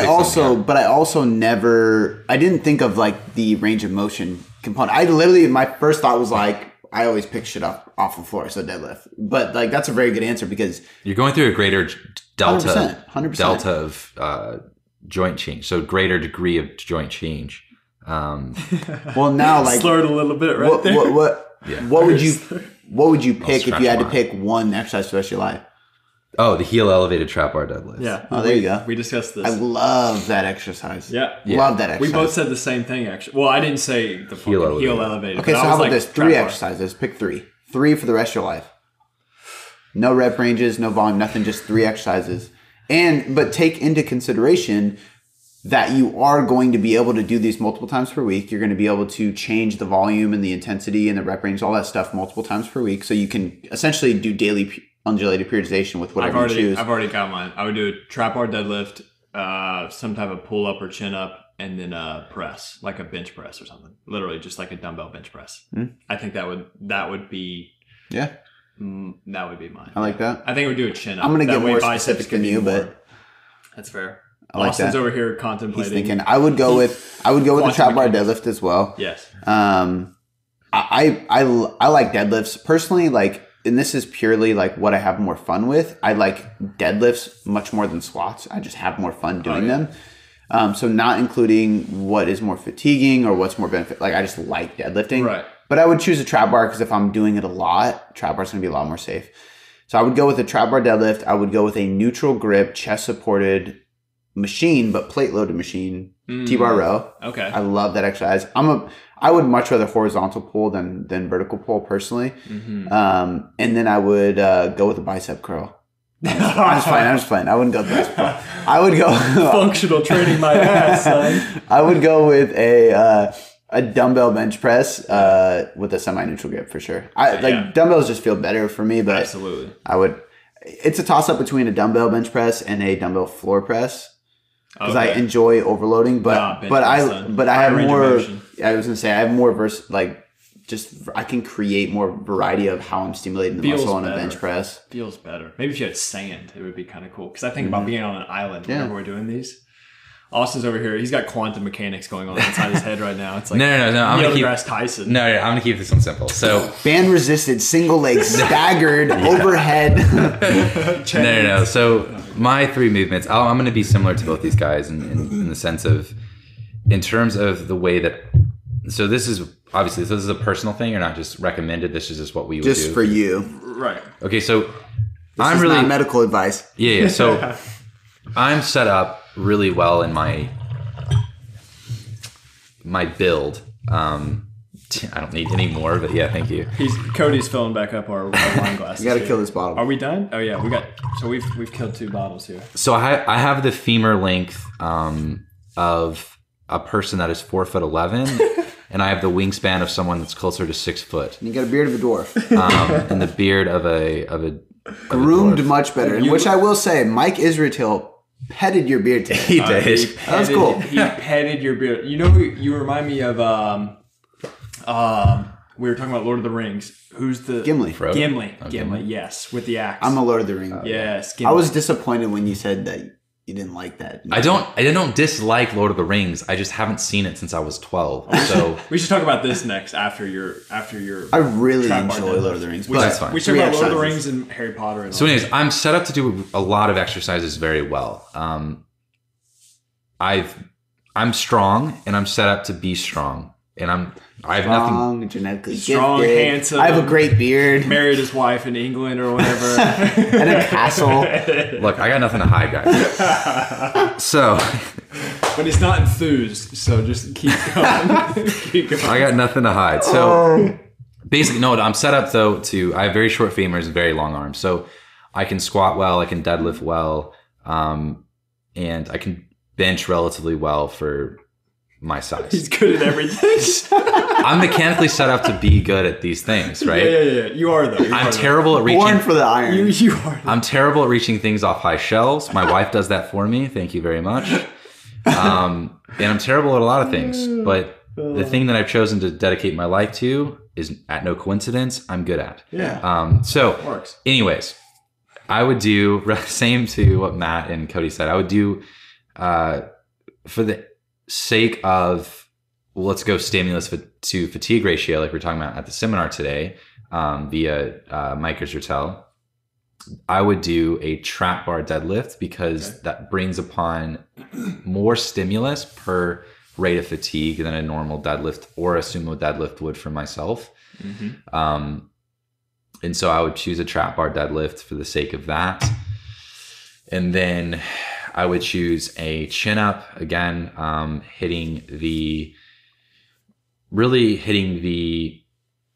back, teres, lats a little bit, doing my best to hit upper back when I could, but also hitting biceps, and then a press where you're hitting your chest and triceps and everything else. So what about rear delts? What press? They're less important. So rear delts are going to be, because if you go all the way up, I don't know. So for a chin up, rear delt, so you got to think of the orientation of the humerus relative to the fibers. Back. So if look I'm back like this. So if I'm pulling like this. So your rear delts are in this right here. Right. So this is actually lined up fairly your well. Elbow if needs you were to be higher. Well, so technically to hit your rear delt, loosen up. Chill. That's fully rear delt. Okay. But you are going to hit, similar to most muscle groups, you don't, especially as you desensitized to volume, the volume to actually maintain the muscle groups you already have would be significantly less. Right. Therefore, by stimulating that tissue at all, you would hang on to the tissue you have and somehow you would find a way to build more of it. And that's part of the reason why I chose the T-bar row, because where I place my elbow, I can that's true. drag low, get my T-bar is actually a good. That's a solid. little bit wider, and it's chest supported, so you can actually trap, rhomboid, chest supported, so I can actually even go way high, and I'm basically just doing rear delts, upper trap. You can also get your erectors from the trap. Well, you can also from the trap bar deadlift. You get everything that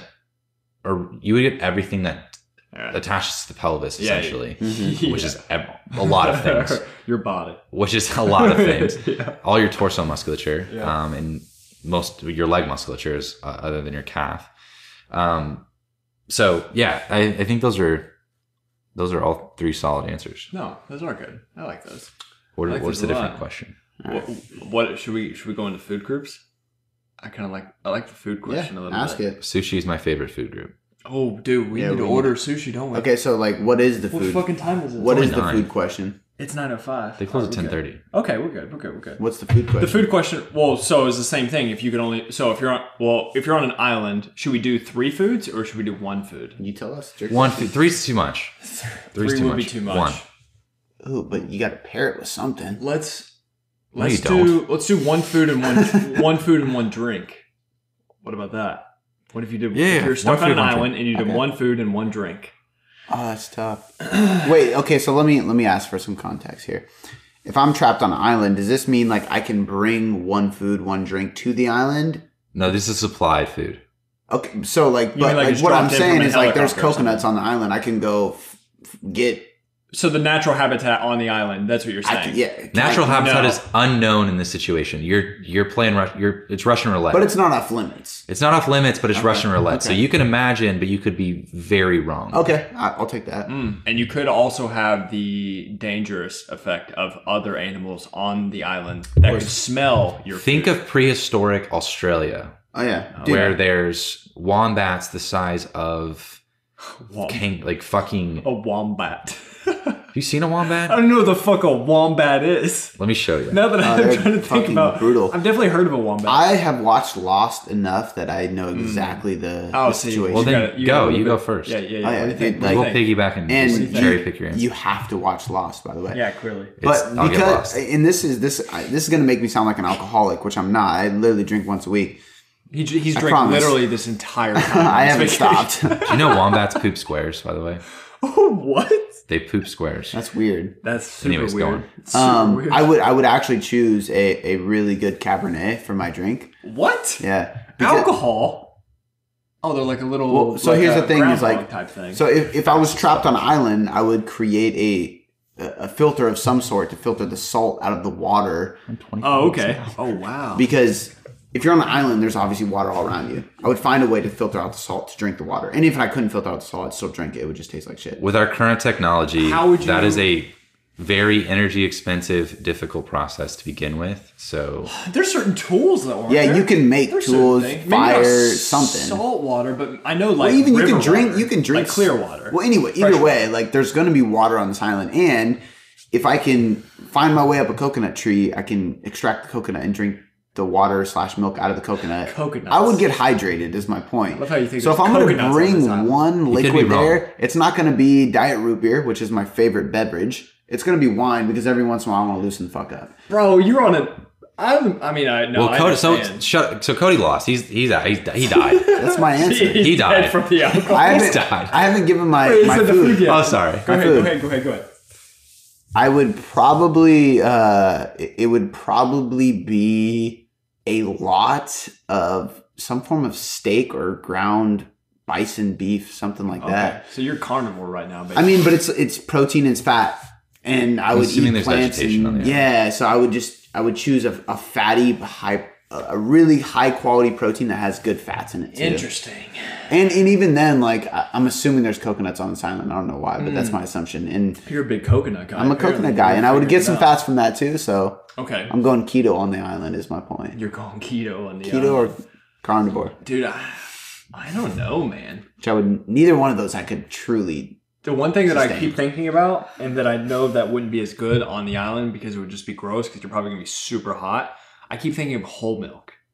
And I think of whole milk because it's that is disgusting. It is, but also I think it would also be delicious. It's packing a nutrient punch. We're talking. I'm talking about like freezing cold, like whole milk, dude. I'm telling you, whole milk, because you got the proteins, carbs, fats. You're good to go. Like literally, you've got think of breast milk. Super food. But you're also on an island. There's got to be fish. There's got to be wild hogs, something running around. There's probably going to be vegetation. This defeats are the purpose of this question, because then we've got too many alternatives. But does it? Like, you're bringing. That's why I brought wine, because I'm going to bring something I'm going to enjoy. So you're chilling, and you can. Most people get trapped on an island. They don't bring shit, and they'll survive off the land. That's fair enough. Maybe I'm going outside the boundaries. That one time I got trapped on an island, I was fine. So you guys are idiots. I've watched, when you met your wife. Dude, I'm telling you, I'm thinking of Lost right now, and I watched what they scavenged for. They didn't bring food, and no, that's fair. That's fair. It's such a good show. You guys gotta watch that. No, you would like it. You would enjoy it. So you would choose steak and wine. I mean, I'm not super opposed to that. I would probably choose more something. I would probably choose maybe some potatoes. Potatoes and whole milk. Potatoes. What are you, Irish? Potatoes and whole milk. No.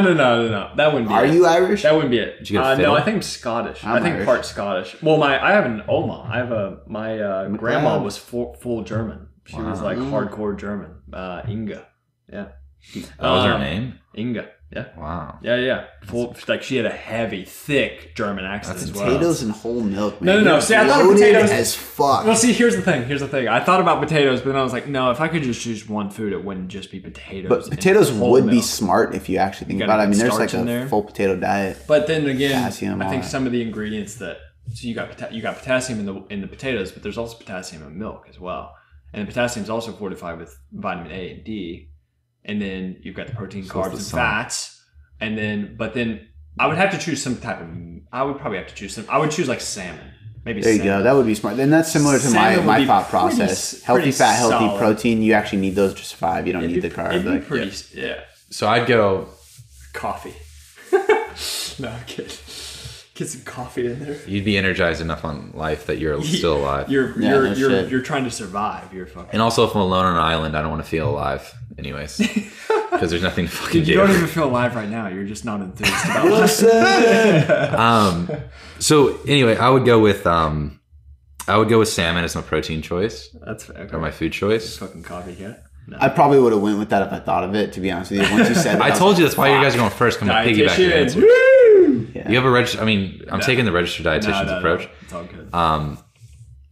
So I would do salmon for a food, and I would do Gatorade as my drink choice. Gatorade would be so you're covered. Although it's a poor electrolyte, it's low in its density of electrolytes per serving over time, as much as you would drink to stay hydrated. Yeah. What would be a heavier, more electrolyte drink? Pedialyte. Would it be Pedialyte? Pedialyte is. Or were you saying coconut water would be? Yeah, I was gonna say coconut water. Yeah. That's what coconut water is a better overall. What is it? So coconut water has more potassium per serving. I don't know the stats. I don't think you're fighting animals to get coconuts off the island, though. That was. We're really assuming that there's coconuts on this fucking island. I know, and I feel like a piece of shit because I said wine. You are. I mean, you are a piece of shit. That was low. But I'm thinking, man, I'm gonna find some kind of liquid there, hopefully, and even salt water has electrolytes in it. If you really think about it. So the best price on a filter to filter salt water. I would make one out of sand, bamboo, string, and guys, leaves. freedrinkingwater.com. Freedrinkingwater. The listed price for this is $2,300, but you can get it at an all-time sale price of $13.49. Damn. So. I mean, act now because it's almost 50% off, guys. Who is still lining to this podcast? You're getting scale water conditioner. Let's wrap up with one final question. That's what I want to know. Do you have a? I mean, my girlfriend asked, "Can you all start using TikTok because Instagram is dying?" I don't think Instagram is dying. I think that's a glorified statement. I think TikTok is on the rise. But I also think that TikTok is on the rise because Gary Vaynerchuk has stocks in it and he is pushing the fuck out of it. Dude, but he doesn't have any stock in it. At least according. Are you sure? According to him, he said he posted how much stock I have in TikTok. And so he posted that was completely just because I would agree. Guessing. Listen, I'm a hardcore Gary Vaynerchuk fan, and I will defend him to my death. I don't think it's but I'm also skeptical as well because I'm like, why would he be pushing this so hard? But he's also pushed other things in the past because he has the ego that he wants to be historically correct. Of course, 100%. So and I don't have like all my ducks in a row with Instagram. Like I have other things that like. If Instagram crashes, whatever. But I don't think it's going to crash. Dude, but I think I do still there. So. I do worry about it somewhat because I do have some of my most active followers, quote unquote, or whatever, on Instagram, and I get a lot of clients through Instagram. So I think about like, oh, if Instagram did fall through tomorrow, like how would my business do as a result? Facebook owns Instagram. Facebook's going nowhere. Right. Therefore, unless Mark Zuckerberg dies and in his will puts our Facebook must die when I die, right? Then yes, maybe. But that's definitely not the case. Yeah. Therefore, Facebook isn't dying. Yeah. Google's not dying. But the algorithm, I don't know if you guys, it might just be my shitty content, but I'm just saying like I can definitely tell as far as my story views and also Instagram likes and engagement and things like that. It's like, I feel like it has definitely gone down from the past year or so. I saw a trend down and then I saw a trend go way up. So like, That's fair. But I think the thing is that I'm still gaining followers. I did a couple things. Like I started researching into more things of like, and so I got a creator account and then I started just trying to figure out like when my followers are actually online. I tried to look into like, what do these people actually give a fuck about? Mm-hmm. And when I combined the best timing, the creator account, what these people actually care about, and then after analyzing all those things, actually saying like, I really don't care. I'm going to post what I want to post anyway. Yeah. And I started kind of unfiltering myself. Like the combination of those things actually helped my engagement quite a bit. Because I saw that and I heard everybody else tell me like, why is engagement going down? Why is the algorithm changing? I don't know why, but like I saw that too. And there's obviously nothing like all we can do is what we can do. And to add to that too is like this is why like as a business owner, if anybody's listening that is business owners, like this is why you should have a podcast, you should have a Facebook page, you should have a newsletter, you should have of course free giveaway that you give on your website, you should have a blog. Like there's a lot of things that you should have that are elsewhere. Right. Like if you put all of your ducks into one platform, that platform owns you. And if you're not extracting information from other places, then... Right. And honestly, like, I know for me, like, I accidentally did those things. Mm. And what I mean by that is that, like, I later on learned that, oh, it's smart for me to have these other platforms I'm focusing on. But the reason I did it was like, well, I can't give anybody anything on Instagram besides the picture and, like, a small caption. But if I get their attention and I send them to my podcast or my YouTube or my blog or like this ebook I created, I can give them way more value in a free resource. It's the middleman.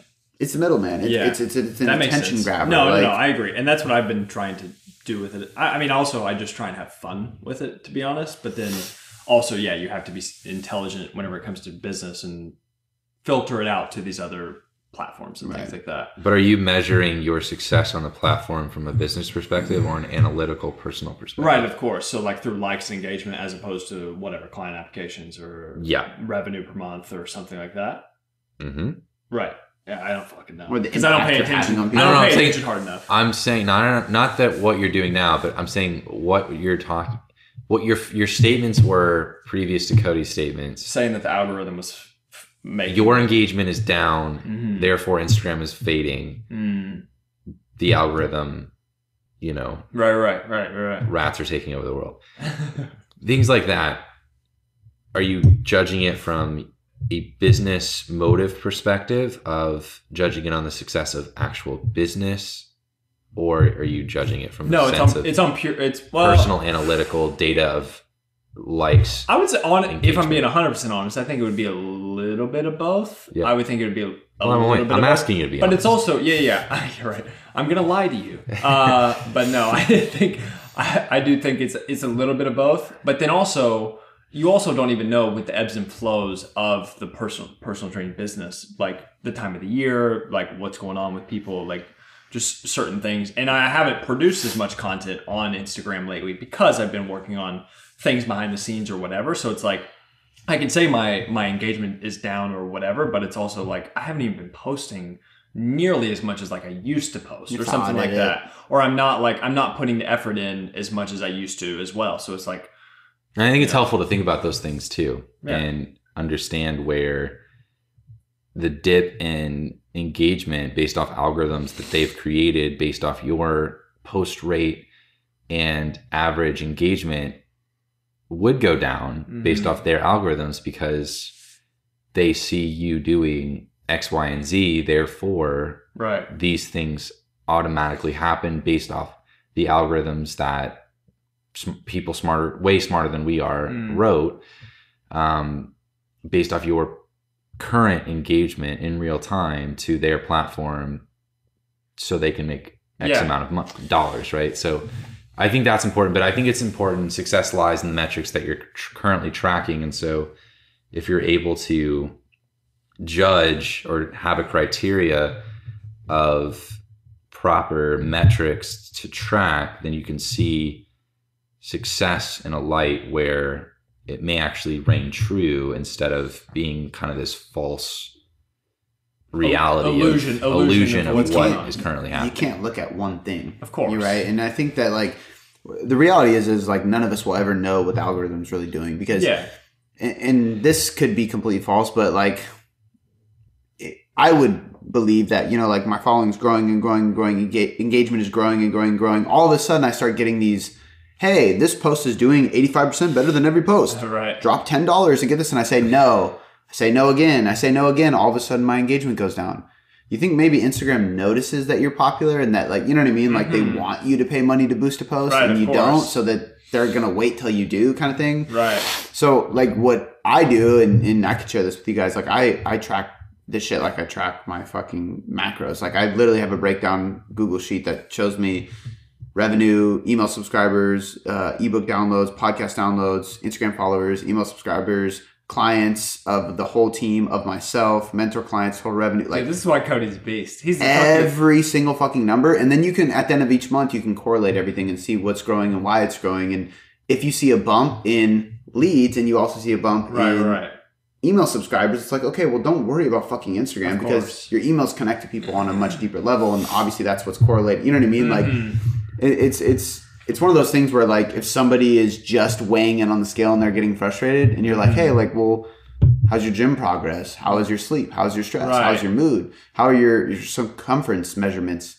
Let's see your visual pictures. Like we look at all these things and it's like, well, your scale isn't cooperating, but everything else is. It's one tool, right? So, and I think that's the problem with a lot of people in the training and nutrition industry is that they are trainers and not businessmen or women, and they are not analytical about those side of things. They are so engulfed into periodization of fitness but not of business. And it took me a while to be this way because this is what I love to do, so I didn't want to be like into business because I was like, if I'm into business it takes me away from the passion inside of training and nutrition. But then I realized like, well, if I periodize this and I track this and I be analytical about the business side of things, just like I do with training and nutrition with myself and my clients, then I can help more people. Right, of course. And then I actually achieve what I really want to achieve anyway. Compounding effect. Yeah, exactly. So that's been a game changer for me. Yeah, of course. How analytical are you? Because I'm so just like kind of shoot from the hip. And I go straight off just feel. And I track revenue.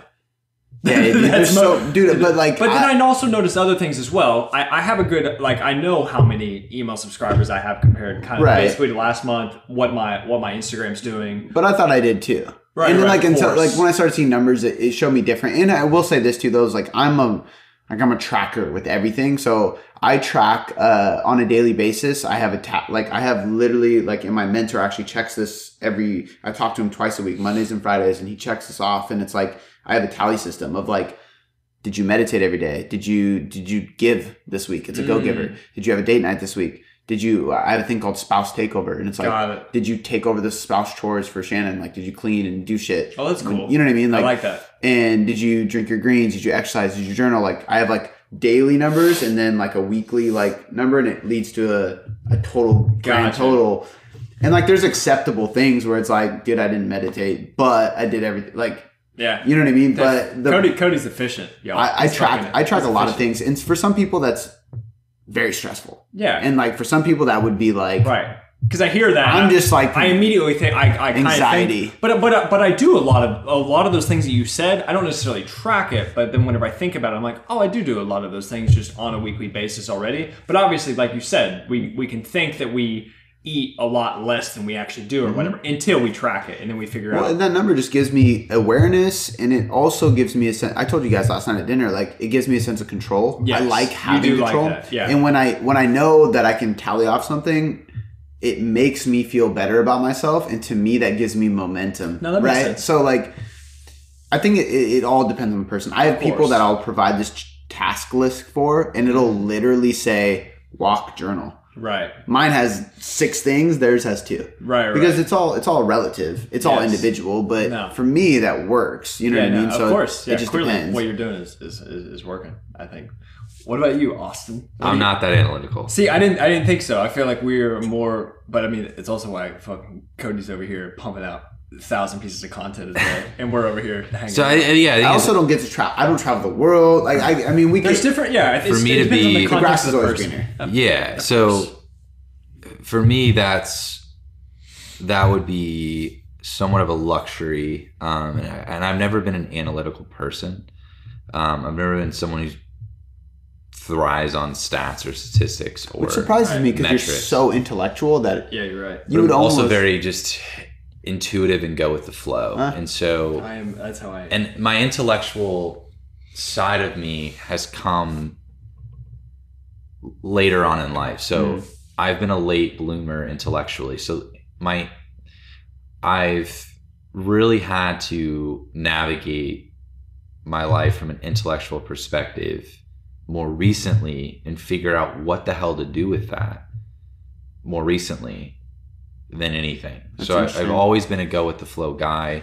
I've never really given a shit about most things, but I've always been carefree and very low stress, very low anxiety. And I've had peaks and valleys of anxiety and depression and,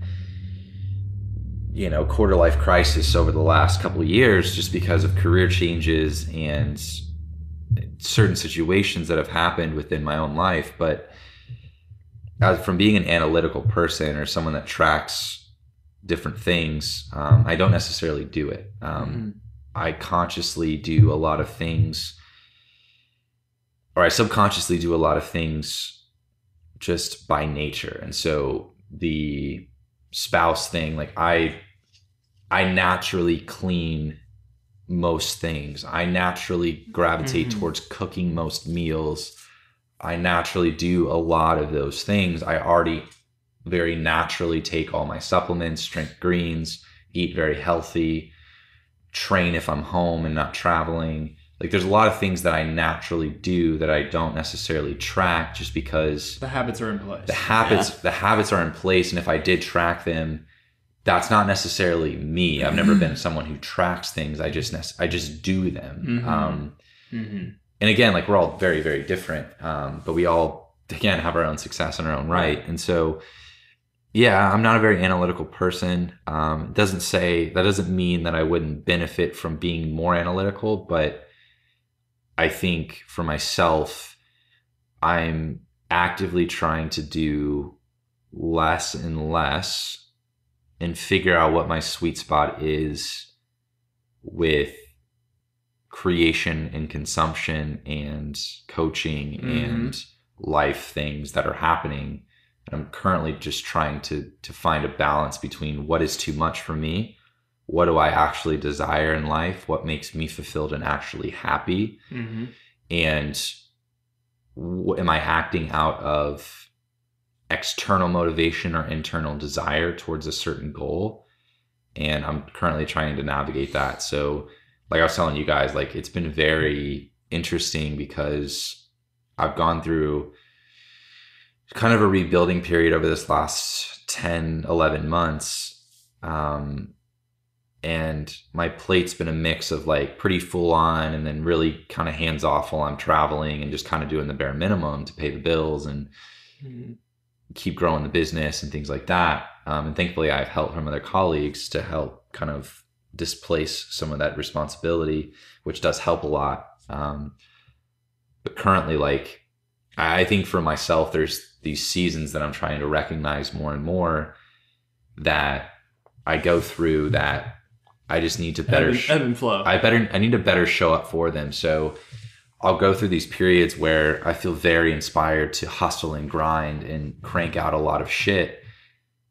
And then I'll go through these periods of time where it's like, for the next 4 months, I just want to do the bare minimum and snowboard 2 to 3 times a week and just fucking read and have ample amount of leisure time and work like 3 days per week. Right. And like sometimes I just need 3 to 4 months of just that being my life to be able to dedicate the other 8 to 9 months to let's turn it on. Let's see what we can do. Because when I do that, shit happens and I can produce at a very high level. You periodize. It's basically what it is. And I'm learning to better accept the periodization of it, because in the past I've periodized, but I haven't accepted the season I'm currently in. So if I'm in a place where I'm wanting to produce, my actual execution on production doesn't necessarily correlate with my motivation to produce,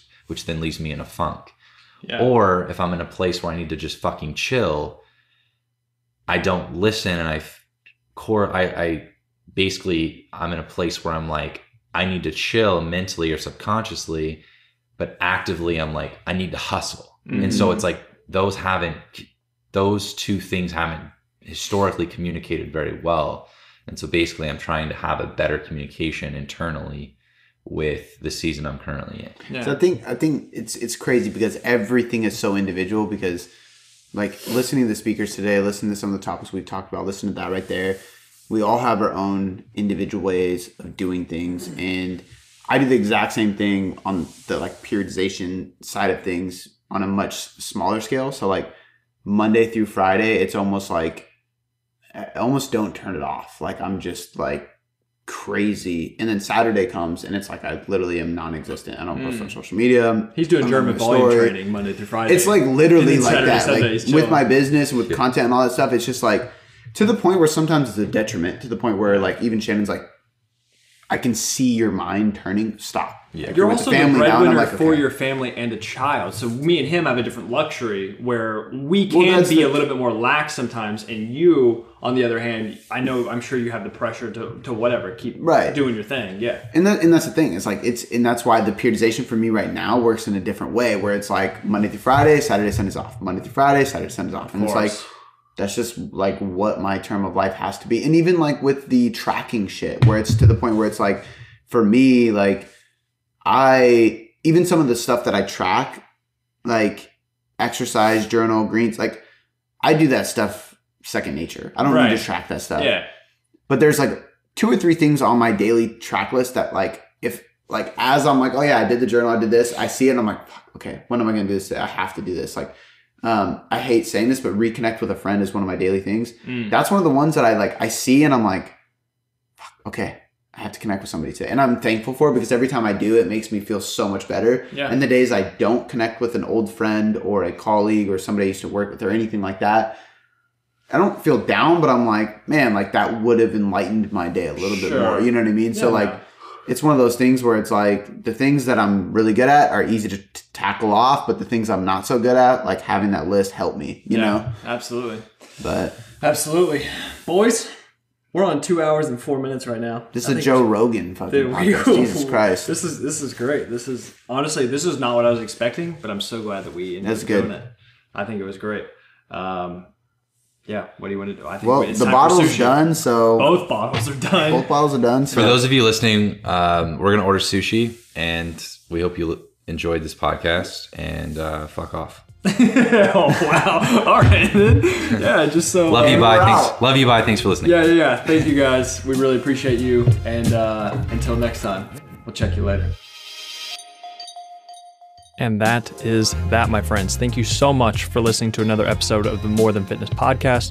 And please, if you could help me out a little bit here and leave a rate and review in iTunes, and also take a screenshot and post it up on your IG story. Tag me at MattMcLeod6. I'd love to share it. I'd love to connect with you. I'd love to hear your feedback about the podcast, and also so that we can share the word with other people. I would love to build up this community, build up this tribe of people that we have like you and I, and get the word out there.